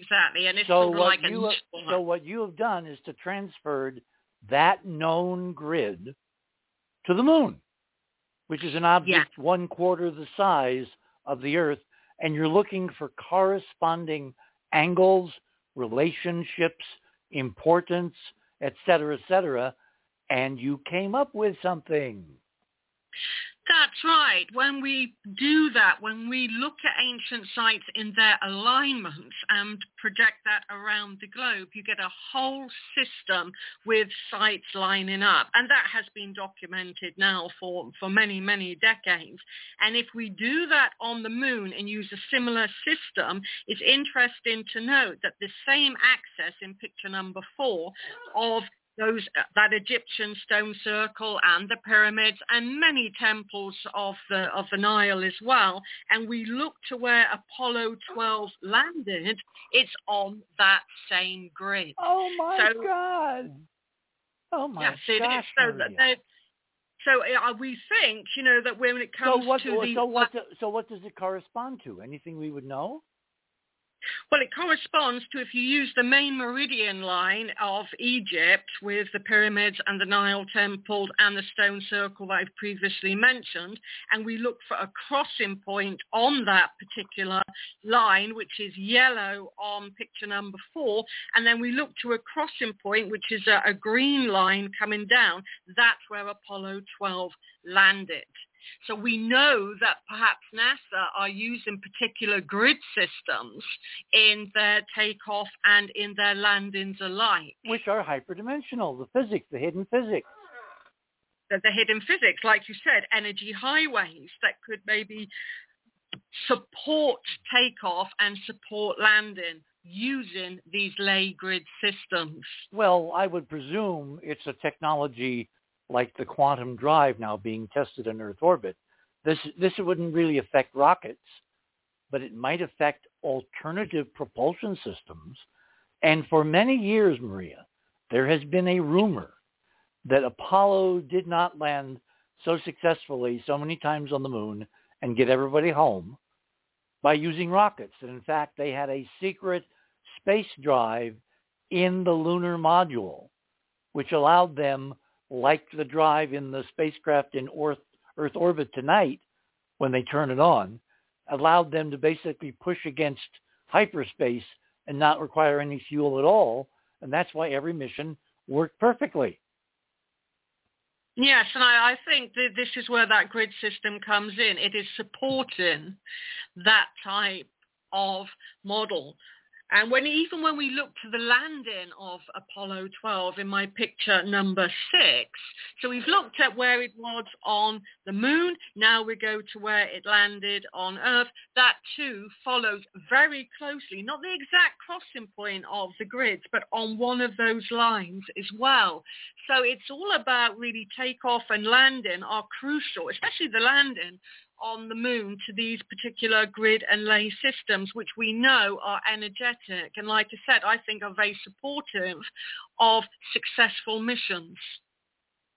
So if NASA knew, because Ron Gerbron, who's going to come on shortly, Ron and I have been looking at orbiter imagery and lunar reconnaissance orbiter imagery of the moon, and he thinks he's found another circle on another part of the moon, which we'll probably talk about. I think they're incredibly hard to find unless you know where they are. If you have a secret map handed down through secret societies for tens of thousands of years, a priesthood, a venerated very few inside that know the truth, and these are sacred documents, and then you get to the 20th century and you create a space program we now know numerically founded on ancient rituals over and over and over again. All the flybys and launches and landings, etc., are on this ancient sacred knowledge. Wouldn't it kind of stand to reason that if you're going to the moon as part of a secret program to go and bring back information which has been stored for you, a time capsule, a library, an ancient connection to their dim descendants, wouldn't you go there to check out whether it was real and then send men at the level of technology, because robots didn't exist that could do this back then, send men to go and retrieve what they were supposed to find and bring home? Makes sense to me. Yes, exactly. I mean, we know that, secret societies, mystery schools have been used in this lay network for following on from the ancient megalithic culture, same as the Templars did as well. So this knowledge has been handed down ever since the megalithic culture that started the ancient alignments on that grid system, which is mirrored earlier, possibly even on the moon. And other planets beside, they all have their own particular types of grid systems, not just obviously Earth. It goes to planets that are rock and generate these energy highways, as you called them, which I quite like that term, Richard. You may steal it freely. So if we apply these grids to other planets, rotating dynamic hyperdimensional systems, they should be similar. The details may vary depending upon the mass and the spin and their polar orientation to their orbits. I would imagine there would be some adjustments, but the basic physics would be the same, and it would be the same physics underlying this very amazing experimental program, going to light up its engines in Earth orbit in the next few days, completely destroy Newton. Yes, and just to give a further example of how the grid system was used on the moon, if you go to item number 7 in the picture gallery, then even Luna 24 in 1976 landed quite close to that grid system as well. So it's not just a one-off with the Apollo 12 mission, it's other sites besides, it's other landings besides. So I think, yes, they were definitely utilizing this energetic grid categorically. Well, this gets back to something. Let me go back to my items, because this actually has blown me away. Go back to Richard in the Radio with Pictures thingy. Click on that. Go down to image number 13. Click on 13. What do you see? I admit it's not sharp. It's a little fuzzy because at the limit of resolution of the film. But there are two complex building-like things at opposite ends of the picture. It's a rectangle. There are objects in between that look like tanks, like petroleum tanks we have here on Earth or fuel tanks or whatever. And then there is a white conduit, like a pipe, going from the architecture on the horizon on the left down the slope of the crater to something in the middle of the picture that appears to be some kind of fluid transport apparatus, like a pipeline. And it's broken at the very top near the structure on the horizon. When I look at the overall Lunar Reconnaissance Orbiter or Orbiter 3 maps from Lunar Orbiter, the nearest thing I can see on the landscape where this picture was taken by being on the first EVA, which is out in front of the lunar module to the west, is basically at the horizon, which is 2 miles away, which means these are not small objects. These are building size, structural, symmetrical geometries indicative of an ancient civilization building on the moon. The only problem is when.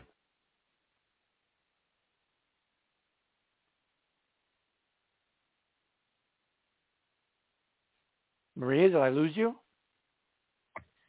No, yes, exactly. That is the question. It's when. And it's a bit like the megalithic culture here. You have to start asking the questions: who built them, when they were built, and what were they used for? They're the kind of crucial questions that people have been questioning for many, many years.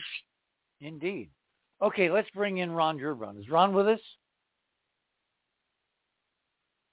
Ron, are you there? I don't hear Ron.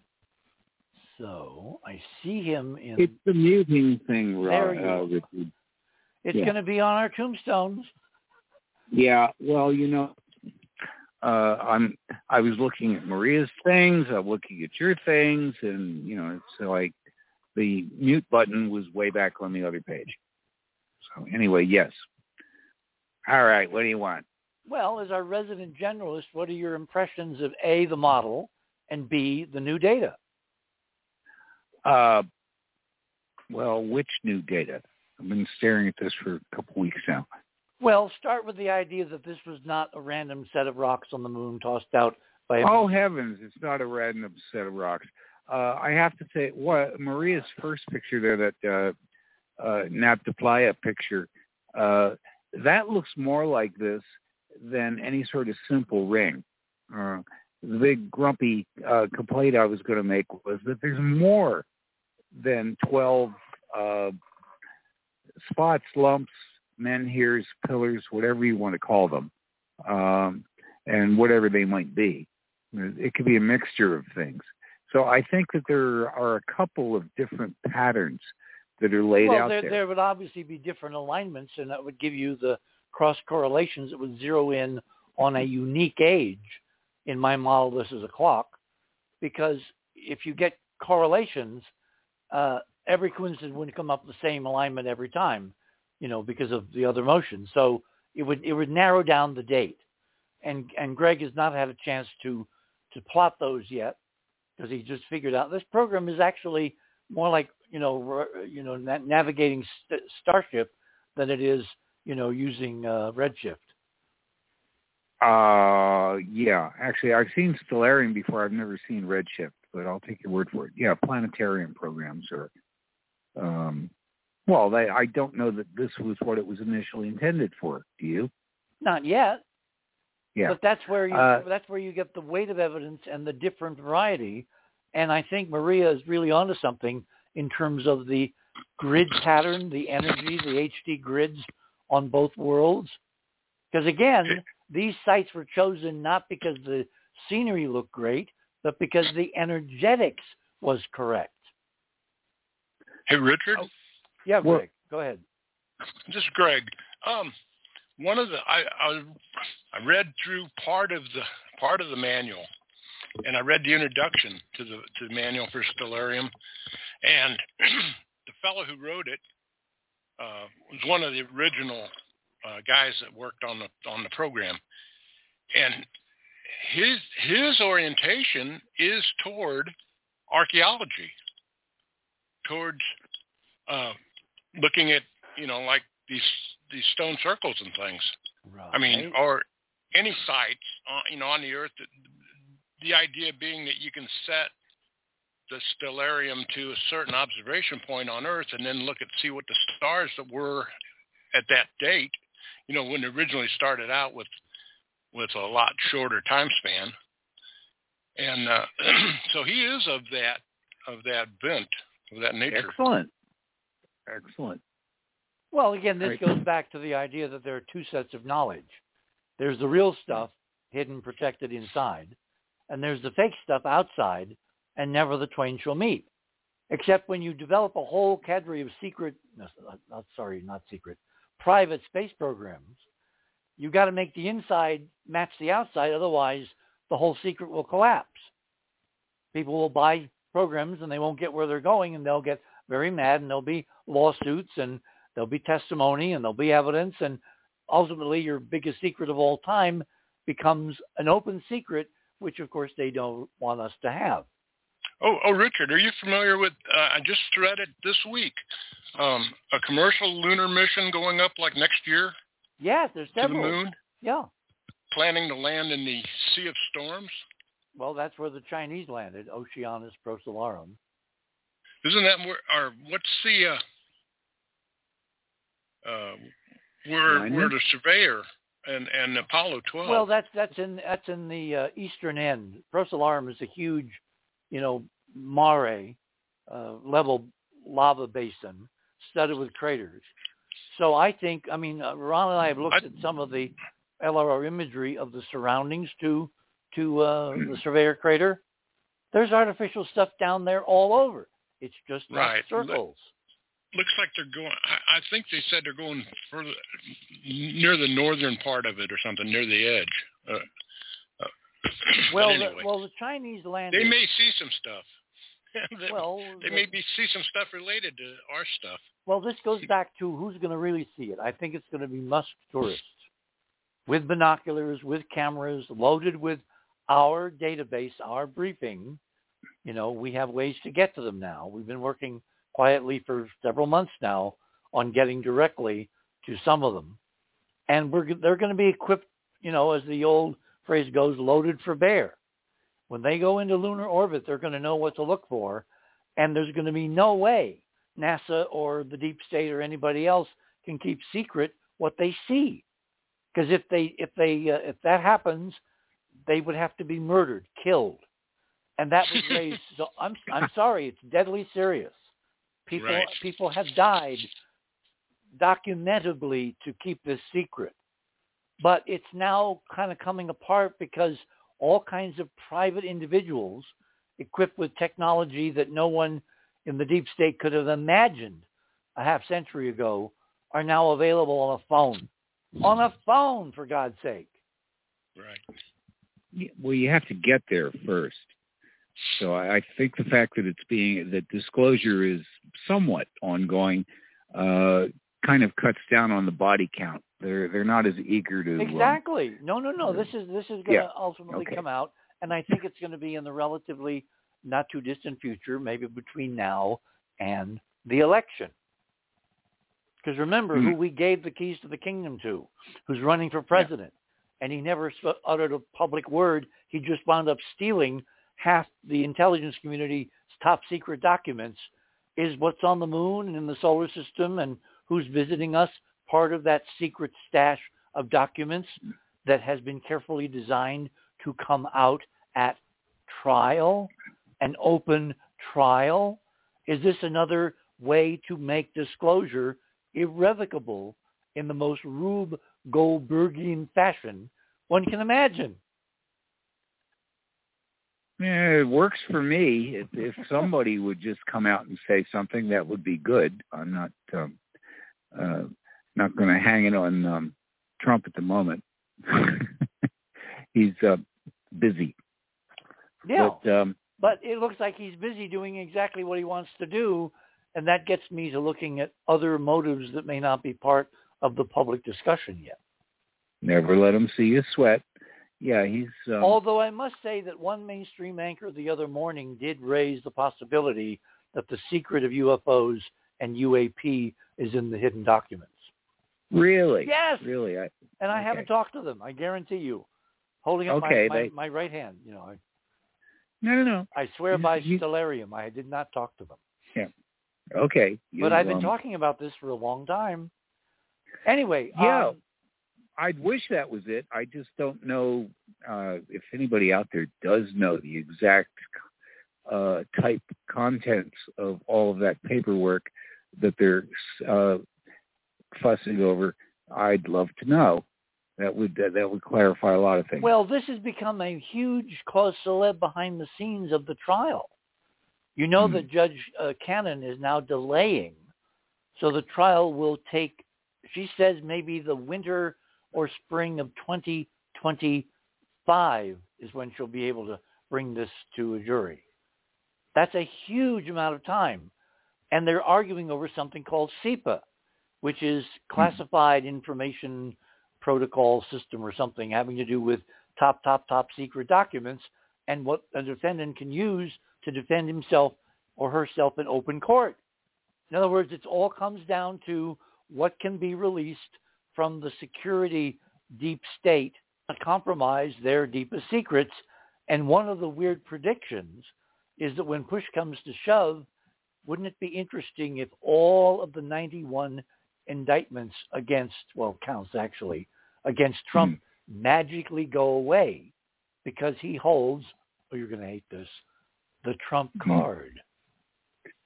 Aha. And he took it because we told him what he had, what he was sitting on as president that he hadn't a clue about before we showed him carefully with the briefing video. This is your get out of jail free card. I'll throw in an evil laugh for the Trumpster if that's what he had in mind. He's good at fifth-dimensional chess, but I don't know. My job is to think outside the box. Yeah, well, good. I'm not dissing you on that. And then to find the evidence to support the outside of the box theory. I admit this is pretty far out, but so is discovering that NASA has secretly visited an ancient lunar temple twice in the history of the Apollo missions. Twice. And that the guys that went don't seem to have a clue as to what they landed to do because their footprints in the NASA imagery look to have been nowhere near the time capsule or the circle. I was just going to mention the footprints because I think I dispute the idea that they had erased them from the pictures. I think they just didn't go there very often. Very often, it takes more than one pass to leave those boot prints in the soil, and you can see it. Fair enough. Where at Surveyor, the ground is very dark. Why? Because they stomp back and forth. They cut things off. They sampled. They photographed. They moved around, and they really stirred up the dirt so that the dark underground is visible. Mm-hmm. Areas where they made one trail, one pass, the evidence is fainter, but it seems to be there in the data. And then, of course, we have the picture. If Bean had not gotten close to that sarcophagus or mausoleum, and I want to thank Greg for correcting me when I said it might be a cenotaph, that turns out to be like a billboard, tombstone, or a tablet or a tombstone. Yeah, this is either a forest lawn mausoleum or a sarcophagus like we find buried all over Egypt, like at Saqqara, where they have these huge coffins with granite lids, granite bodies, incredibly precisely cut geometrically. This damn thing, Maria, looks exactly like an ancient Egyptian sarcophagus transported to the moon. I have another theory. Oh, sorry, Maria, but just let me say, I have another idea what it might be that I hadn't discussed with you. From its shape and looking at it closely, there's a little bit of business on the left side of it in the darkness there. I think it could be a carriage, like for a gun, like you see a long barrel gun. Granted, it could also be, because of that sort of capsule shape, it could actually be not closed or broken into, but open. It could be another throne. That's all. Sorry, Marie. Go ahead. Yeah. No, that's fine. Yes, Richard was talking about the Serapeum, the Ascara, and that they are quite fantastic. And like Richard said, the way that they are precisely cut. And what we're thinking now is that the hieroglyphs that were put on top of them were put on thousands of years later. They're not contemporary. So it was originally a blank canvas.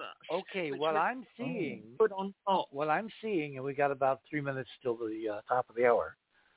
In the lunar circle and the time capsule and that alignment, when I got the close-up look from Bean's picture of the, and there are 3 pictures he took close-up, of the sarcophagus or mausoleum, it appears to be much more battered and eroded than the stuff making up the circle, indicating it could be really ancient and the circle much more recent, i.e., 30,000 years, to indicate the importance of whatever big guy or big gal or both of them, I'm thinking Osiris and Isis, are buried in Manaam's sarcophagus, sitting there aligned to when the earth was behind the tableau.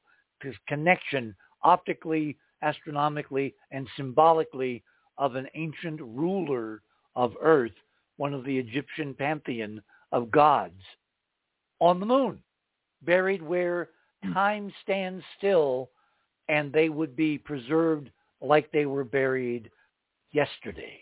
Spiritual recycling, like Maria was just referencing.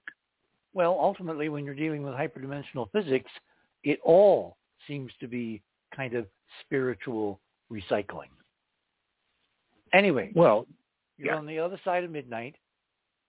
My name is Richard C. Hoagland. My guests this morning are Greg Ahrens and Maria Wheatley, and Ron Gerban joined us. It's the top of the hour, midnight here in the land of enchantment.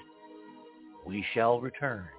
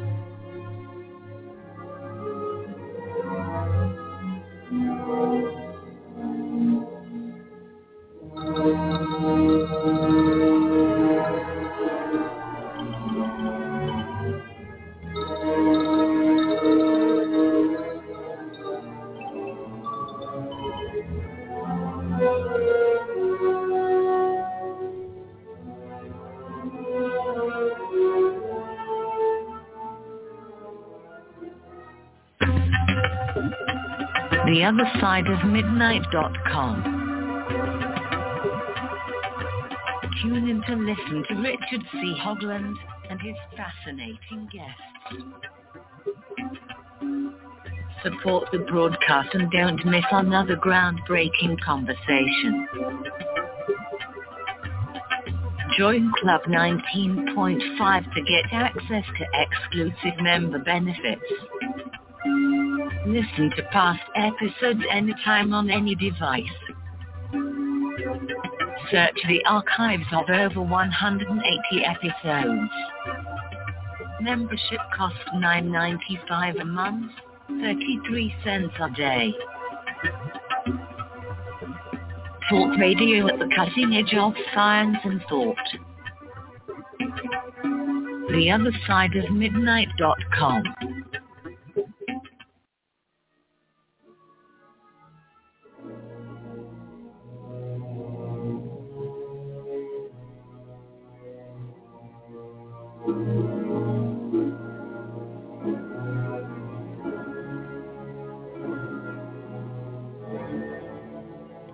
And welcome back, everyone, on this now Saturday night, Sunday morning here in the land of enchantment, the witching hour.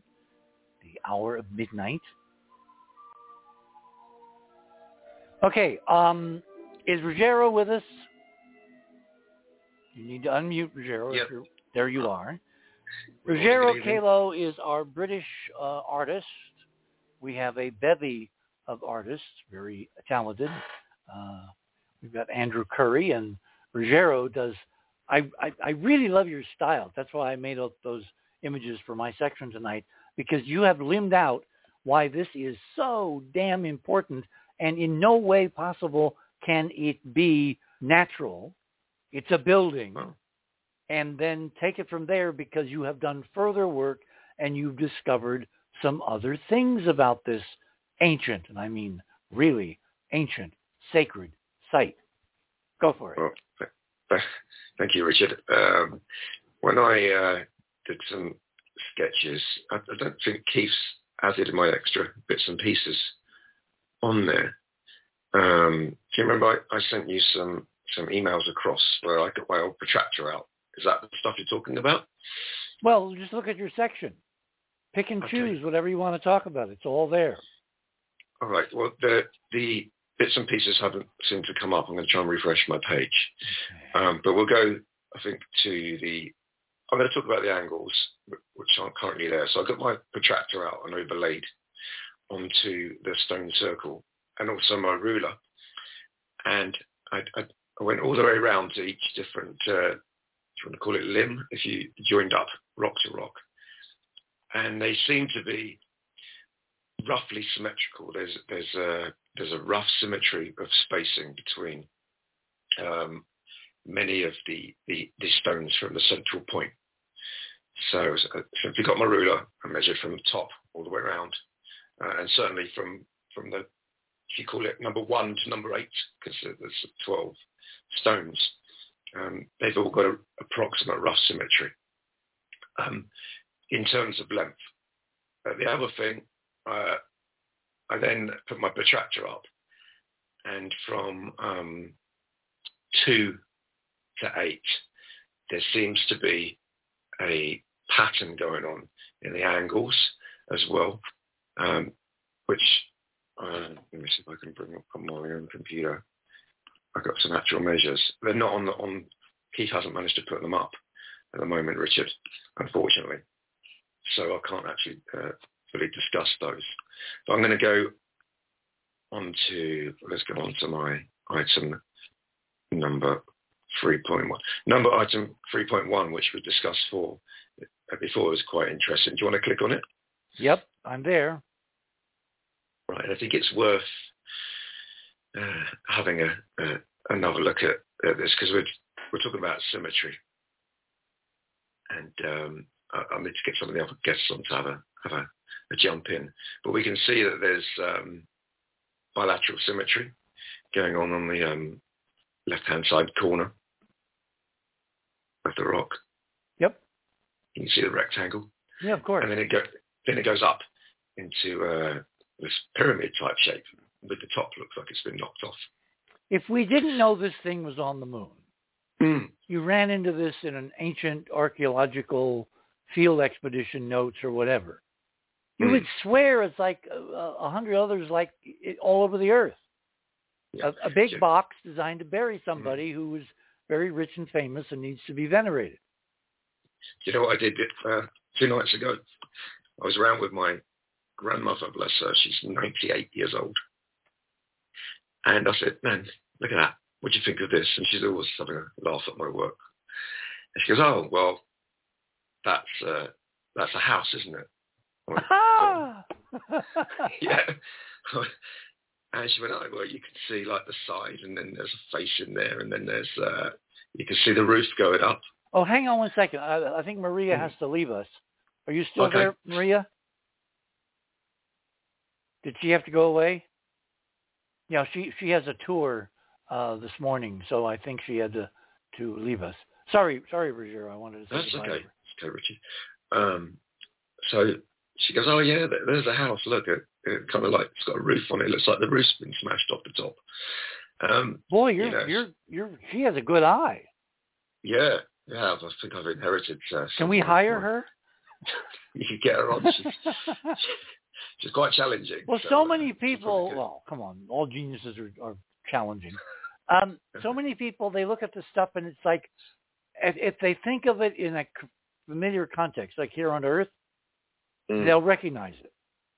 But if you tell them where it is, they freak out. They suddenly go into huge denial. It was like decades ago, John West, our now erstwhile citizen scientist, archaeologist, who did Egypt and found some amazing things about the pyramids and the Sphinx. He went to Harvard, and this was back at the time that, what's his name? Trying to think of a geologist who had measured the erosion rates on the Sphinx as being due to water. And so Robert Schoch. Robert Schoch. Thank you. Yeah. So Robert took this set of photographs. Not Robert, but John took Robert Schoch's photographs to this Egyptologist at Harvard at Peabody, and he had taped a piece of cardboard over the head, so all the geologists could see was the body and the erosion. And he said, oh, well, that's water erosion. That's a yardang. It was obviously laid down in a period when there was lots of water in ancient Egypt. And then John took the cardboard off the top and he saw it was the Sphinx. And he freaked out and he threw John out of the office because you cannot, in their minds, their academic, narrow-minded, overlays for whatever, you can't get them to think outside the box to where human history is something different in a high-tech phase than what we've been sold. And damn it, when you find a Stonehenge on the moon, that model that we're just stupid primitives rising up from the caves and inventing airplanes for the first time, it does not wash. Yeah, I mean, nature, I'm not a geologist, right, so please correct me if I'm wrong, but nature's not supposed to do perfect right angles. Is that correct? No, exactly. So why is there now perfect right angle? Exactly. According to my sketch, anyway. Yeah. Well, according to the measurements, you took the sketch from the photograph, so. Yeah. So. And I think all that stuff on the top and on the front is ancient eroded filigree, like artwork, because artwork will have the finest detail, and it will get smudged first. It will get smoothed out, like the front corner. You see that corner, how fuzzy it is, how rounded? Whereas the back edge and the top look sharp, right? Yeah, absolutely. Well, that's interesting. How on the same moon can you get two different erosions based on two different things? Is it possible, given that we don't have a side view, that we're looking at two objects, one in front of the other? The one closest to us is really old. The one in its shadow is the newer. That raises a whole bunch of other questions. Yeah. No, for real. Just pop on to go on, Ron. I'm hearing Keith, or is that Ron? Ron. No, it was me. It was me making a preliminary grunt. I didn't want to stop. I didn't want to cut into anybody's flow. I don't. You're mentioning the Sphinx, though. And I just wanted to throw in a little tiny thing here. That 13,200 year number that you tossed out earlier in the show. Well, let's check with Greg. Is that the canonical number you can count on, Greg, in the program? Yeah, that's the limit in the past of the to the year minus 13,200. And that's half a precessional cycle. And that's on Earth. On Earth. Yes. Yeah. Right. Yeah. Okay. That's also a good date for the Sphinx. That's what I was. Yeah. No. That's a really, a good correlation with Schoch's data. Well, never mind Schoch's data. From my data, that's a good. Yeah, but you're not there measuring the Sphinx. Whose papers did you read? Everybody's. Yeah, but Schoch was first. Unless you want to count Bud saying it was all much older. First to what? He changed his mind about 4 times before he settled on the figures. Yeah, but he finally got there. Finally got to the right place. Yeah, well, mine was, his archaeological, mine anthropological, because the timeline, I didn't want to derail things for that. I just thought that number matches something in my model about when the Sphinx was approximately actually built. And that's how far back it goes. I don't think, but there's an odd thing. Of all the monuments there between, I don't know, Turkey and Egypt, the Sphinx is remarkably unmolested. There is a very Kilroy was here kind of thing, and a couple of initials that were carved down around the lower part of the torso by some Romans. That it's like. Well, isn't this Phileas because most here. of the time it's buried in sand up to its chin? That's right. Yeah, but it's been preserved instead of either ignored or desecrated, unlike just about any other ancient monument you can point to. And that I always found that one of its great curiosities. And your theory to account for this? Something that still had stature. The very earliest photographs of it, which would be have been taken in like the 1830s, Right. show that it was still getting painted periodically. Remember, as you said, most of what people have seen through the millennia because of the sand was buried up to the neck, and that section above that has been dutifully repainted with red paint over and over again to protect it from the sand. Just like you would put some. Yeah. Well, it was even like called the Red Horus.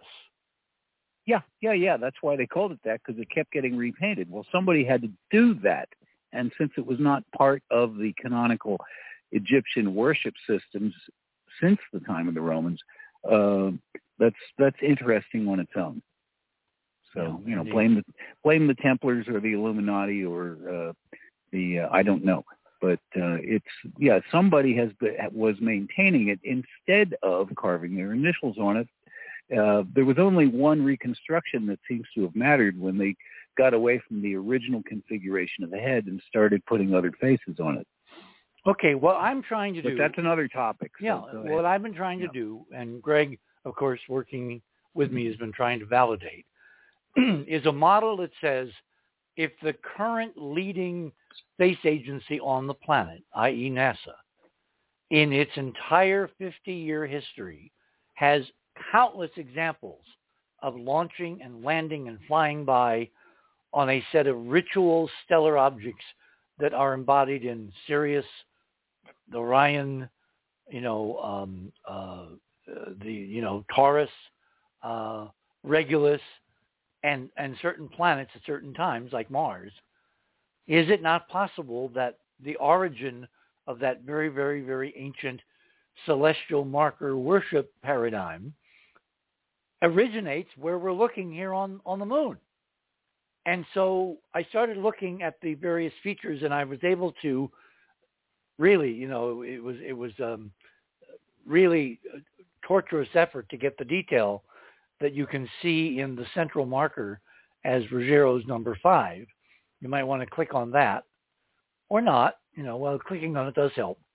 Because as I said to Ron, during the week, 5 separate people had looked at this and said, oh my God, there's a bunch of faces on this object. And this is the side of the marker in the circle that faces the time capsule or the sarcophagus or the mausoleum about 60 feet away to the northeast at 60-degree angle to the pole. And I looked at this and I see all these faces, and that means this has to be relatively young. Otherwise, the erosion of micrometeorites would have made it impossible to see, let alone for separate people to all see the same thing, and not just one visage, but multiples, like it was, a piece of Sri Lankan art, which has multiple images in one, piece of artwork carved in stone, whatever. So the more I looked at it, the more I realized that, wait a minute, the other side of this tallest thing in the center of the circle appears to be rounded and stepped. And we have an example of that in Ruggiero's number 2. Number 2. And 1.1. Yeah, okay. Number 2. But the other side, the side that we're looking at in number 5, which is from the opposite direction, behind you is the sarcophagus. That to me looks like a giant chair, a throne. So you're supposed to sit in the chair facing the guy or gal in the sarcophagus, and that is supposed to tell you by metonymy and symbology maybe who this represents and who in the Egyptian. I wish Maria was with us. She's missing the good part. Who is represented in the Egyptian pantheon of gods who ruled on earth before men? But Isis. Isis is represented by a throne of kingship, of rulers. And if this is representative of Isis, is the guy she's looking at across the way, 60 feet away, is Osiris, buried in this mausoleum, who for a while in the ancient mythologies of Egypt ruled all of earth, and in fact is basically the canonical model for the presidency of the United States. Horus. Now we need reliable dating much later than 100,000 years, 85,000 years, to see if in a much more modern era with our NASA program, we're told, you can't trust it, but if you do trust it, does it come up with repeated redundancies of Orion and Sirius in the lunar skies in the right time frame? Greg? There you are. There you go. Okay. Throughout the whole, basically through 100,000 back, coming back this way, minus 100,000 coming back this way.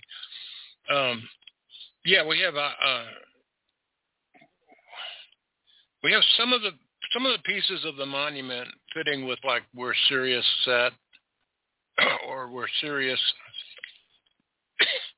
I think I have where Sirius rises. Yeah, you sent me those tables early on, and I said, please illustrate them because people's eyes will glaze over looking at numbers and azimuth. Right, and that list that was where I had wrong angles from my first try. Well, wait. Given that we're dealing with a very generous margin of error, I think we agreed on 2.5 degrees plus or minus, which is 5 degrees.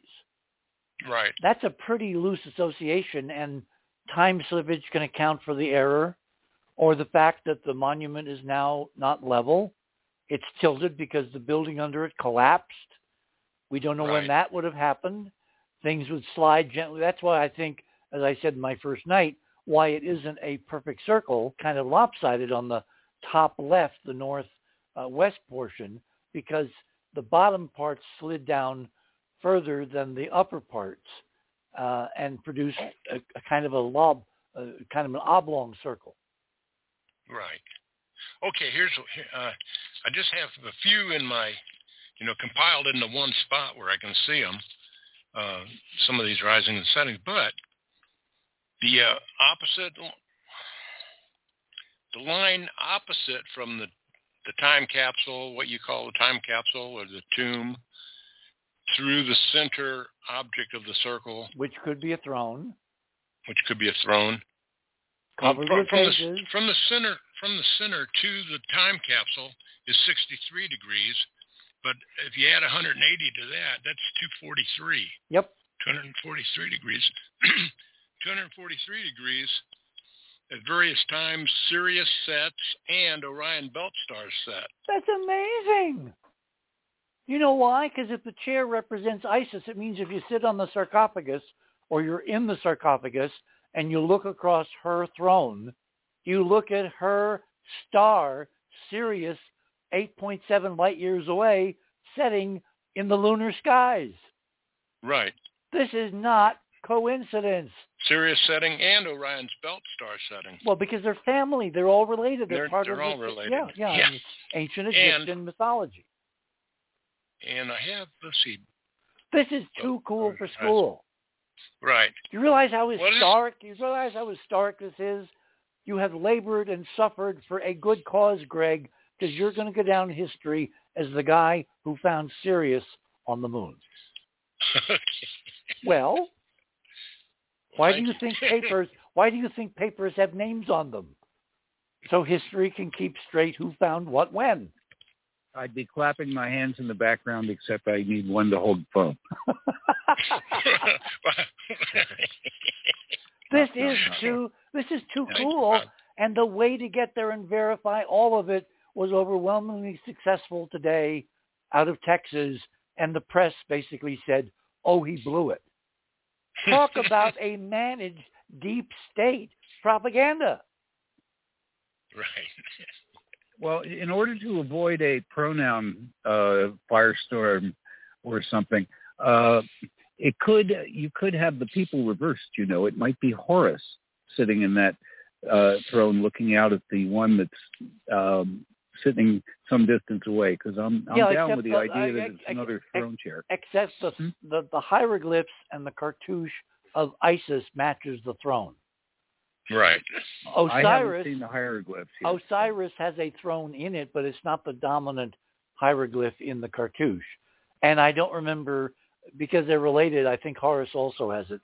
So we can't differentiate. I just know that Isis, predominantly, going back to Budge's work, was identified with this throne. A big chair. By the way, complete non sequitur. After the Oklahoma City bombing, in what was the town in Oklahoma? Oklahoma City, of course. Oklahoma City. Idiot. All right. They set up a memorial, right? Do you know what the memorial consists of? A chair, a throne for every person killed in the bombing. ISIS chair. Google it. If that doesn't tell you there's a deep state death ritual going on by somebody, for somebody, at somebody, then what else would? Well, she did predate Lorena Bobbitt by a millennia, but very funny. Yeah, well, everybody has archetypes hiding behind them somewhere. I would imagine. Okay, so what are we missing? We're basically down to about 5 minutes till the bottom of the hour. What have we not covered? I want to cover the idea about the faces, because I see something so incredibly controversial to the left of the chair. Do you see that curved line, which look at? It's symmetrical with the platform. There's one on the right, one on the left. You can. Sorry, which image are we looking at, Richard? Number 5, the throne. My number. The chair with your number with the faces. Okay, yeah. There's another face just outside the right-hand arm of the throne, sitting with its own geometry, like it had been brought from somewhere else and was part of the tableau, but it's not part of the original design or architecture. Do you see it? Triangle sitting on the floor to the right-hand side. Yeah. All right. Do you see the facial feature? It's within that triangle to the right. It's exactly. I'm sorry, to the left. If you're sitting in the chair, it's to the right. In the block on the left, I see quite a few facial features. There's one that's larger than the others and more recognizable. Mm-hmm. Now you want to hear an hysterical analysis of what I think I'm seeing? Go on. Adolf Hitler. Look at the mustache. Look at the fact that it's an add-on. If Hitler was viewed at the top of the Third Reich as descendant from the Nazis out there, what I call the extended bad guy family, right. And the current breakaways are part of the same gestalt, and they took his ashes to the moon to marry him to the gods that are part of the ancient Nazi philosophy derived from Egypt. All we have to have is a private mission to go there and take a damn decent photograph. Just one. That's scary. Well, but it opens up to the idea of who's trying to take over Earth now. You know, who's risen the lever on anti-Semitism to supermax, and who has been doing weird things in terms of warfare to Lahaina, to, you know, Hawaii, to other places on Earth. Who sent the nuclear weapon to re-enter the atmosphere of the Earth over Indonesia that then Avi Loeb, a good Jew, found, having been part of the Mossad? You begin to get the idea there's a bit of history going on all around us that no one has thought far outside the box enough to figure out, to make sense of the insensible? Certainly a crazy world out there that doesn't make sense right now. Because you're not comparing. It's too bad the National Enquirer folded, because Richard, you'd be on the cover next week. The whole purpose of the space program is to go to the moon to take a picture of Adolf Hitler's grave. To worship the same gods they did. Remember who took over the NASA program? Who took over the NASA program? The Nazis, didn't they?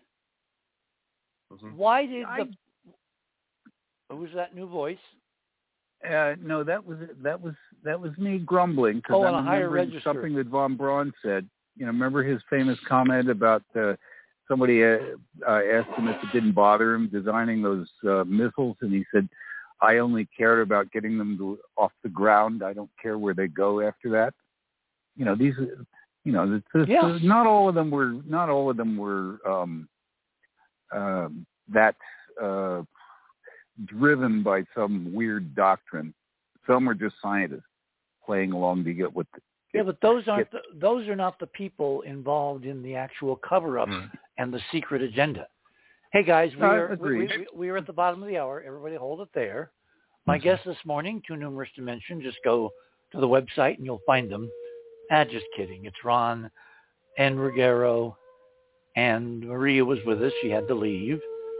Greg Ahrens is with us, who's done this incredible grunt work, which gives us a basis to actually figure out when it was done, and thereby clues as to who, in fact, could have done it. And those clues are coming fast and furious. You're on the other side of midnight. My name is Richard C. Hoagland. One last half hour to go. We shall return.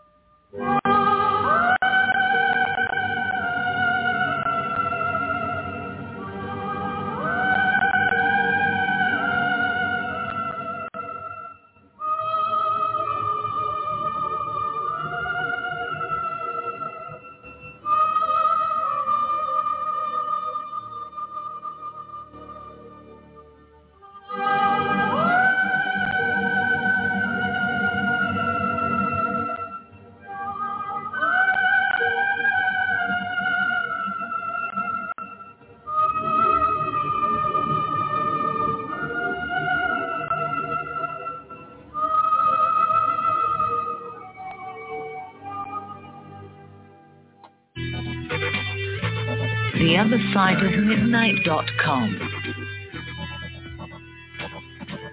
Tune in to listen to Richard C. Hoagland and his fascinating guests. Join Club 19.5 to get access to exclusive member benefits. Listen to past episodes anytime on any device. Search the archives of over 180 episodes. Membership costs $9.95 a month, 33 cents a day. supports a broadcaster to provide you with the most interesting conversation available. Talk radio at the cutting edge of science and thought. The other side of midnight.com.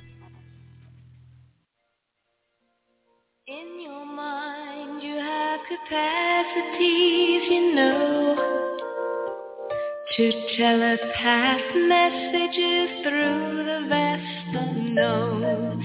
Please close your eyes. Hey, everybody. Oh, we can't do that. Gosh, I'm having problems with my technology tonight. That is really, really bad. Don't do that. Don't do that. Okay, here we go. With every thought. See, the other possibility, which we haven't raised yet, is that we're not dealing with members of the family at all. What if, in fact, we're dealing with real aliens? Of interplanetary craft, calling occupants of interplanetary most extraordinary craft. Okay, so let me throw the floor open to a general kind of musing about where we can take this research. If we got any bright ideas, I think one of the most interesting things which is going to come to pass in the next few days is going to be this testing of this quantum drive, which, if it is successful and if it is made public, and there's been enough press coverage now that if it isn't covered, there's going to be a lot of questions about why. And as you can see, if you read the piece that I posted tonight, there are several other groups who are also planning to do exactly the same thing. This rogue space agency group, which does private satellites for hire, has already done with what they call Barry 1. The name of the spacecraft with the quantum drive orbiting the Earth tonight every 90 minutes, give or take, is called Barry 1. And I don't think it's Barry Manilow or the other Barry. I think it has to do with somebody in the company. It's like, you know, when the International Astronomical Union opened up way back, you know, a century or so ago, the idea that any individual amateur astronomer who found a comet could name it anything they wanted. And so we got a lot of girlfriends and boyfriends in the heavens, you know, attached to celestial objects that are by right of primogeniture go to the discoverer, and he has or she has free reign in calling it anything he or she wants. Is it possible that we're sealing the same thing here with this satellite, which is going to turn on its drive 60 miles higher, and completely turn the world of contemporary physics, to say nothing of military science and top secret papers, totally on its head by showing us Newton is not driving the car? Barry Allen. Barry The Flash. The Flash. Oh, okay. Yeah, that's another Barry. Yeah. All right. I was thinking more of the musicians, but, you know, okay. Barry Manilow? I mentioned him, remember? Yeah. Barry Gibbs? Yeah, exactly. Anyway, let us not Speaking of musicians. Let us not get distracted, okay? Right. Looking at that picture of the, is it number 5? Yeah. The central marker? The central marker with the faces. It reminds me of the Beatles' Magical Mystery Tour album with all the people kind of lumped together in a big lump. Now I saw that guy, the predominant face off to the left. I thought, well, maybe that little mustache, but maybe it's just a shadow. Doesn't it? Well, that's how you produce. Remember, this is fluid art. From the nose. But my first guess of who it looked like to me was Nikola Tesla, although I'm not sure it really looks like Nikola Tesla, but that was my first impression. Well, here's why my mind said, good God, Hitler. Do you know when Surveyor 3 was launched by the NASA-controlled NASA? The Nazi-controlled NASA? Was that Hitler's birthday? Yes! April 20th, 1967. Come on, boys and girls. How many dots align before you say you're pregnant. Mixing our metaphors madly. Really? And they built a little addition to the throne to add him to the pantheon because, of course, the same hero worship, attaches to Hitler that attaches to certain other people. And isn't it weird that a current candidate for president is suddenly quoting Adolf Hitler references in his speeches? This gets very interesting. That's weird. More than weird. Remember, this guy also had a copy of Hitler's speeches on his night table by his bedside as attested to under pain of perjury in a court of law by one of his wives several years ago in a New York courtroom. I'm telling you, unless you are so far out that you're in, you will never put the big picture together at this crucial time in solar system history when Earth's precession brings the physics to another high point and impossible things that could not be pulled off before are now possible, like testing a hyperdimensional drive in full public view in Earth orbit in the next few days. That's pretty amazing. Yeah. Or I have a copy of Mein Kampf somewhere. I don't have a night table. No. This wasn't Mein Kampf. It was his speeches. It wasn't Mein Kampf. It was, remember, even if you hate the guy. Bill Clinton studied his speeches. Many people have studied his speeches because he was so good at this. We're not talking about Bill Clinton. We're talking about Donald Trump. Donald Trump is running for president. Donald Trump is the master orator. Do you know that the Prime Minister of Germany, why can't I think of her name right now? She just resigned. She said Angela Merkel. She said to Trump, the only other guy that ever is as many people for an audience as you have is Hitler. and he talked about it. It's quoted. It's on tape. He quoted it in the latest book by John Carl, who is an ABC correspondent who has written a brilliant book about, Tired of Winning, I think is the title, or something similar. The point is, this is all being done right in front of us because they count on the fact we will not put the dots together, we will not figure out the plan, and we won't take action while we still have time to avert what's coming at us at Warp 9. And it's part of a very long-term plan if this model is correct. Okay. A point to the side, Richard, when you're talking about that, big plan, when you listen to our British Broadcasting Agency about Elon Musk's spaceship when it went up and then it wasn't successful, although Musk says it was, there's very much a tone of kind of like dumbing down in the newscaster's voice.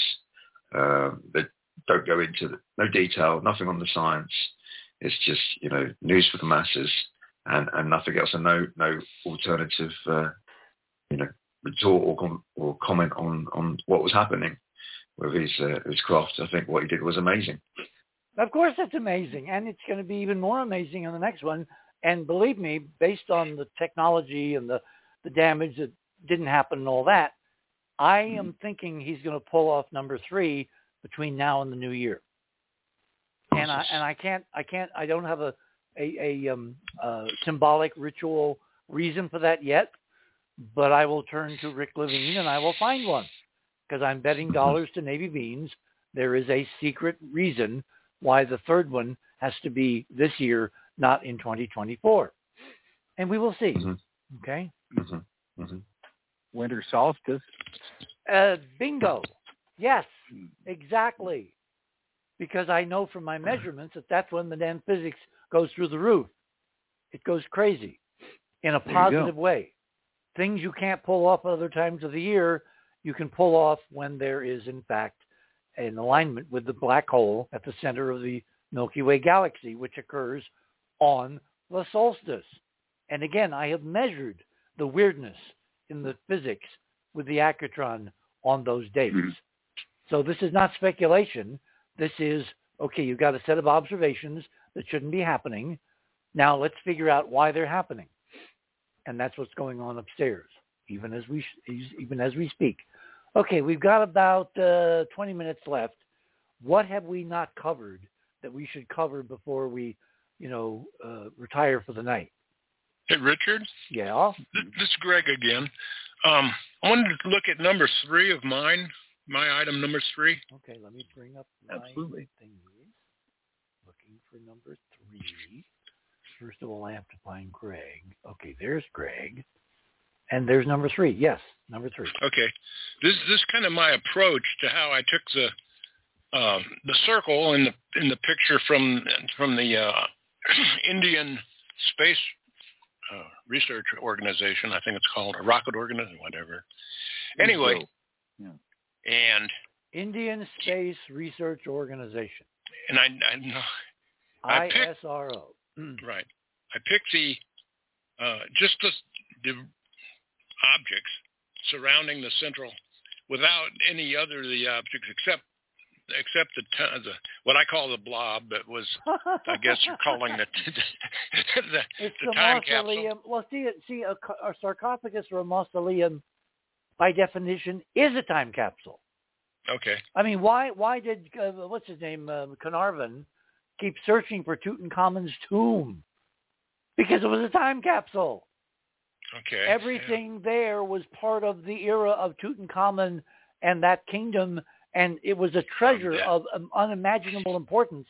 Imagine if they mean the Egyptians, the model, the idea from their godlike progenitors who were maybe one of the folks or all the folks immortalized in this sarcophagus on the moon that is best seen when the Earth rises behind it. Right. According to a program which should not exist and we should not trust. We shouldn't do it. Yeah, exactly. Right.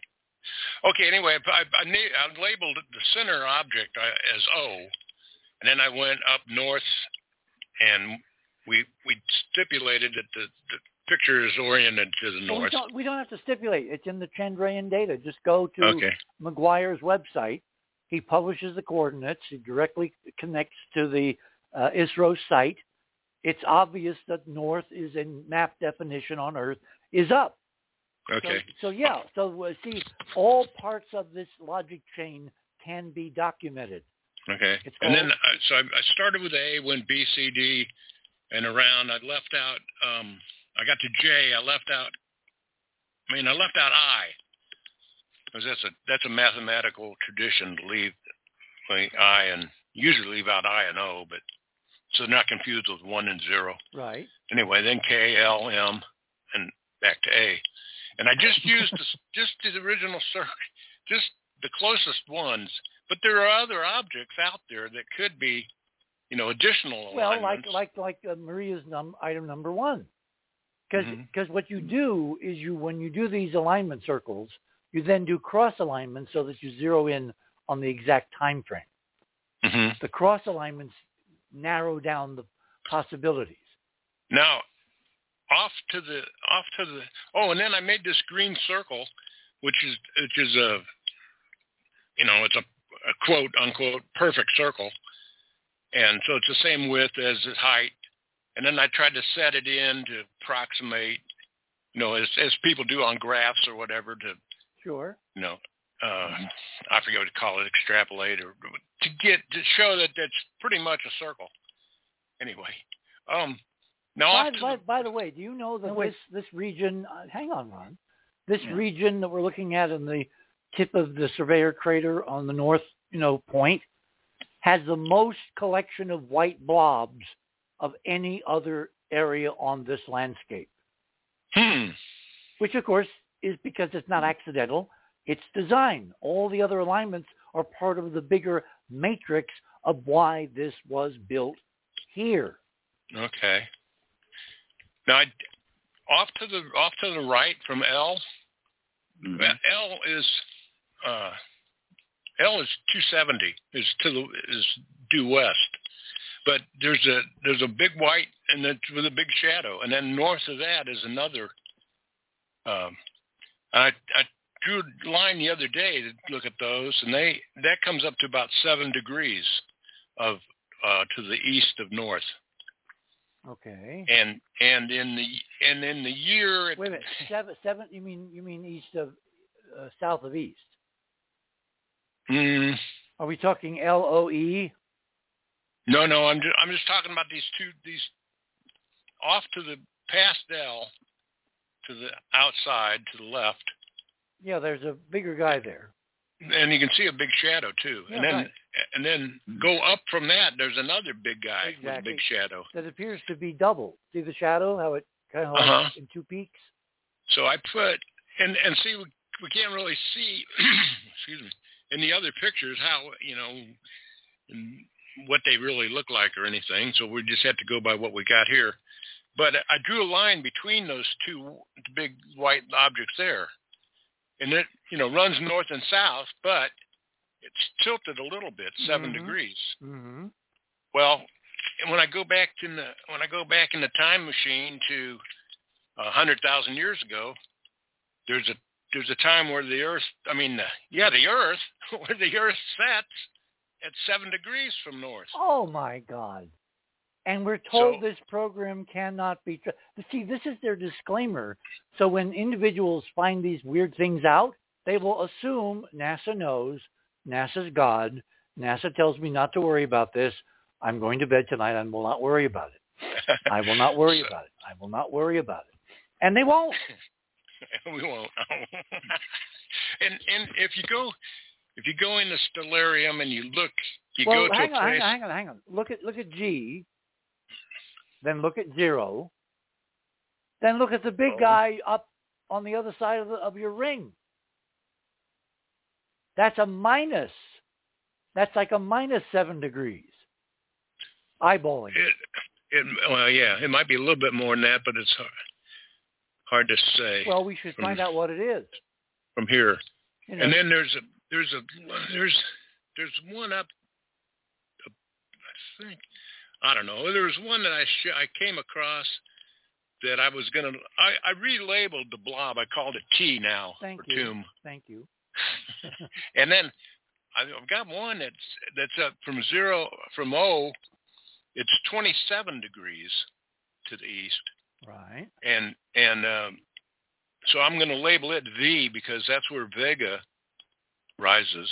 And wait. You know what else? Polaris. You know what else came out of Vega? Oh, I forgot. Oumuamua enters the solar system from the direction of Lyra and the brilliant star in Lyra called Vega. And there is a friend of mine in Britain, I forget his name at the moment. He's written umpteen books. He basically has a whole mythological background to focus on that region of the sky, Lyra and Cygnus, as places where an ET civilization may hang out as part of his research. Well, Carl Sagan said that area was too new. What does that mean?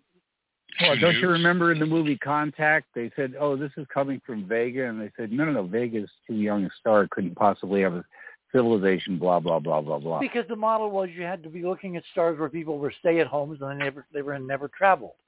Why could they never travel? Because they didn't know how to crack the light barrier. Why? Because exceeding the speed of light in 3 dimensions is impossible. In other words, when you're dealing with cooked books and cooked physics, you can create any mythology you want and back it up with fakery, which is what they've been doing, which will be tested in Earth orbit. I can't emphasize this enough. This is all going to be tested in a matter of days. So I want everybody out there, go follow my lead on the other side of midnight. My news items tonight, number 2. Is it number 2 or is it number 3? I forget. Hang on. Let me go look. Don't want to give people the wrong information. It is number 3. All right? Follow that lead. If you don't see results in the next few days or weeks, start making noise. Start inundating the company with emails. Start talking to reporters. Tell them why this is important. What I find interesting in the story, which is in Forbes, which you can't get more creme de la creme in the business world than Forbes, right? They have good space news. It's crazy. They really do. Well, because people can make money in space.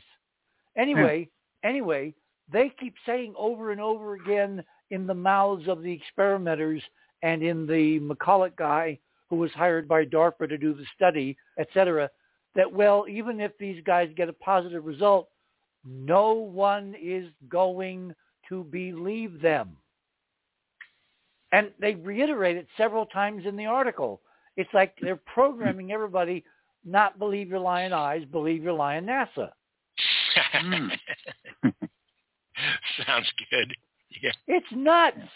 We are living in a time of total nutso because the physics is coming to an end of the cycle, and at the ends of the cycle and intermediate periods in between, you have what I call the turbulence of the noise. And we're in a turbulent, noisy background time where the most improbable things are going to be discovered to be true. Richard, do you know what that number 3 looks like? The photograph of the quantum space drive? Okay. Just for a bit of fun. Do you remember in the Star Trek movie when the scientist first makes the hyperspace, it creates an engine? Right. Yeah. He kind of like made it in his own backyard. It kind of reminds me of in a way, at least artistically, of the shape and the style of what he was trying to do. Stargate. Yeah, it's a Stargate. Not Stargate. It was Star Trek. Oh, and Star Trek. Oh, you're talking about Cochrane, I guess. The guy who was Richard's the Star Trek authority, but Cochrane was the scientist that supposedly developed the warp drive. That's the one. Important thing. Yeah, he was in the series, the original series, and then he was in one of the movies played by a brilliant actor who loved his old raccoon coat. Yeah, they had that same guy reprise that role in several episodes of Enterprise, for that matter. Yeah. Yeah. So, yeah, that guy. Anyway, ultimately in physics, it's only results that count. I thought it was interesting that this article in Forbes keeps saying, but if we get positive results, no one's going to believe anybody, which is nuts. Of course they will. Now, I know. Do you know how I know a bunch of people with a startup that does CubeSats that are they're waiting with bated breath. So there's. Well, here's how you prove it. All right. Hint, guys, if you're listening to us tonight, since I advertised you were going to be part of the show, if Barry 1 gives you a positive result, you design Barry 2 right away. You put a camera in it, and you send it to the moon. They can't say it's not around the moon if you keep showing pictures of craters out the window. This is trivial to prove. But it's so interesting how the media slant from Forbes is basically, don't believe your lying eyes. Even if it works, it's explainable as something trivial. Nothing to see here. Move along. These aren't the droids you're looking for. Hey, Richard? Yes? Okay. Speaking of magazines and that, one of my item number 9 is there's a magazine called Town and Country, and there's this article about McMansions on the moon. It was sometime this spring, I think it was. But I was at a doctor's office, and I was waiting, in the waiting room, and I came across it. I took a picture of it, but it shows Branson and Musk and Bezos conversing off the balcony of their McMansion on the moon. And the story is basically it's an article about design and architecture companies that are working on real projects for, to build things on the moon. Well, of course they are. Yeah, and this is in, a magazine that's for people that are in the home design and whatever and travel. Look, if this works the way I would architect it, and who says that I have any control, and we're getting very close to the top of the show here. But if I were to design it, I would make Musk the guy that ferries everything up from Earth's surface to Earth orbit, because these drives cannot be used in the current state of physics in the solar system to give you real anti-gravity going from Earth to Earth orbit. You need a cheap, reusable chemical system that can take like 100 people at a time. Once you get into orbit, you rendezvous with your real spacecraft, which uses the quantum drive or the Byfield Brown drive, or the one I've got in my safety deposit box, which was, well, I have one. I'm just waiting for the right time to have it tested. Any of these work because they're working on the same equations. Even though the inventors think they're doing something different, they're all basically doing the same thing. And it's just different switches that you're throwing. Once that is proven, you basically board an interplanetary liner like the Queen Elizabeth or the QE2 or the SS United States, and you go from low Earth orbit in very fancy first-class, cabins to lunar orbit. A starship takes you from Earth to Earth orbit. Another starship takes you from lunar orbit down to the surface, and you basically develop cities and other extraordinary evidences of our 21st century technology on the moon, courtesy of marrying these two technologies together. Right. Sounds good to me. And that's what's at stake, folks, which is why we can't let Musk be lied to. By the way, I think Musk is coming out as an anti-Semite now to completely destroy public credibility so all the good stuff goes secret, because nobody will give a damn. Nobody will write about him if he's an anti-Semite. Right. It's four-dimensional chess. Remember, Elon Musk is mentioned in one, and the Elon is the president of Mars, of a colony. Right, He's the leader, the chief executive, the Elon. Again, is all this just accidental? Of course not. Okay, we're basically out of time. Anybody have some? No, actually, we don't have time. Don't have time. All right, super. I want to thank everybody tonight, guests who have done yeoman service and have brought extraordinary new wonders. Greg in particular, and Maria, and Ron was his usual enlightened curmudgeon self. Ruggiero does incredible art and has an incredible eye, and there's no doubt in our group that we're looking at something artificial. The name of the game is, what does it mean? So stay tuned. Now tomorrow night, we're visiting Mars again.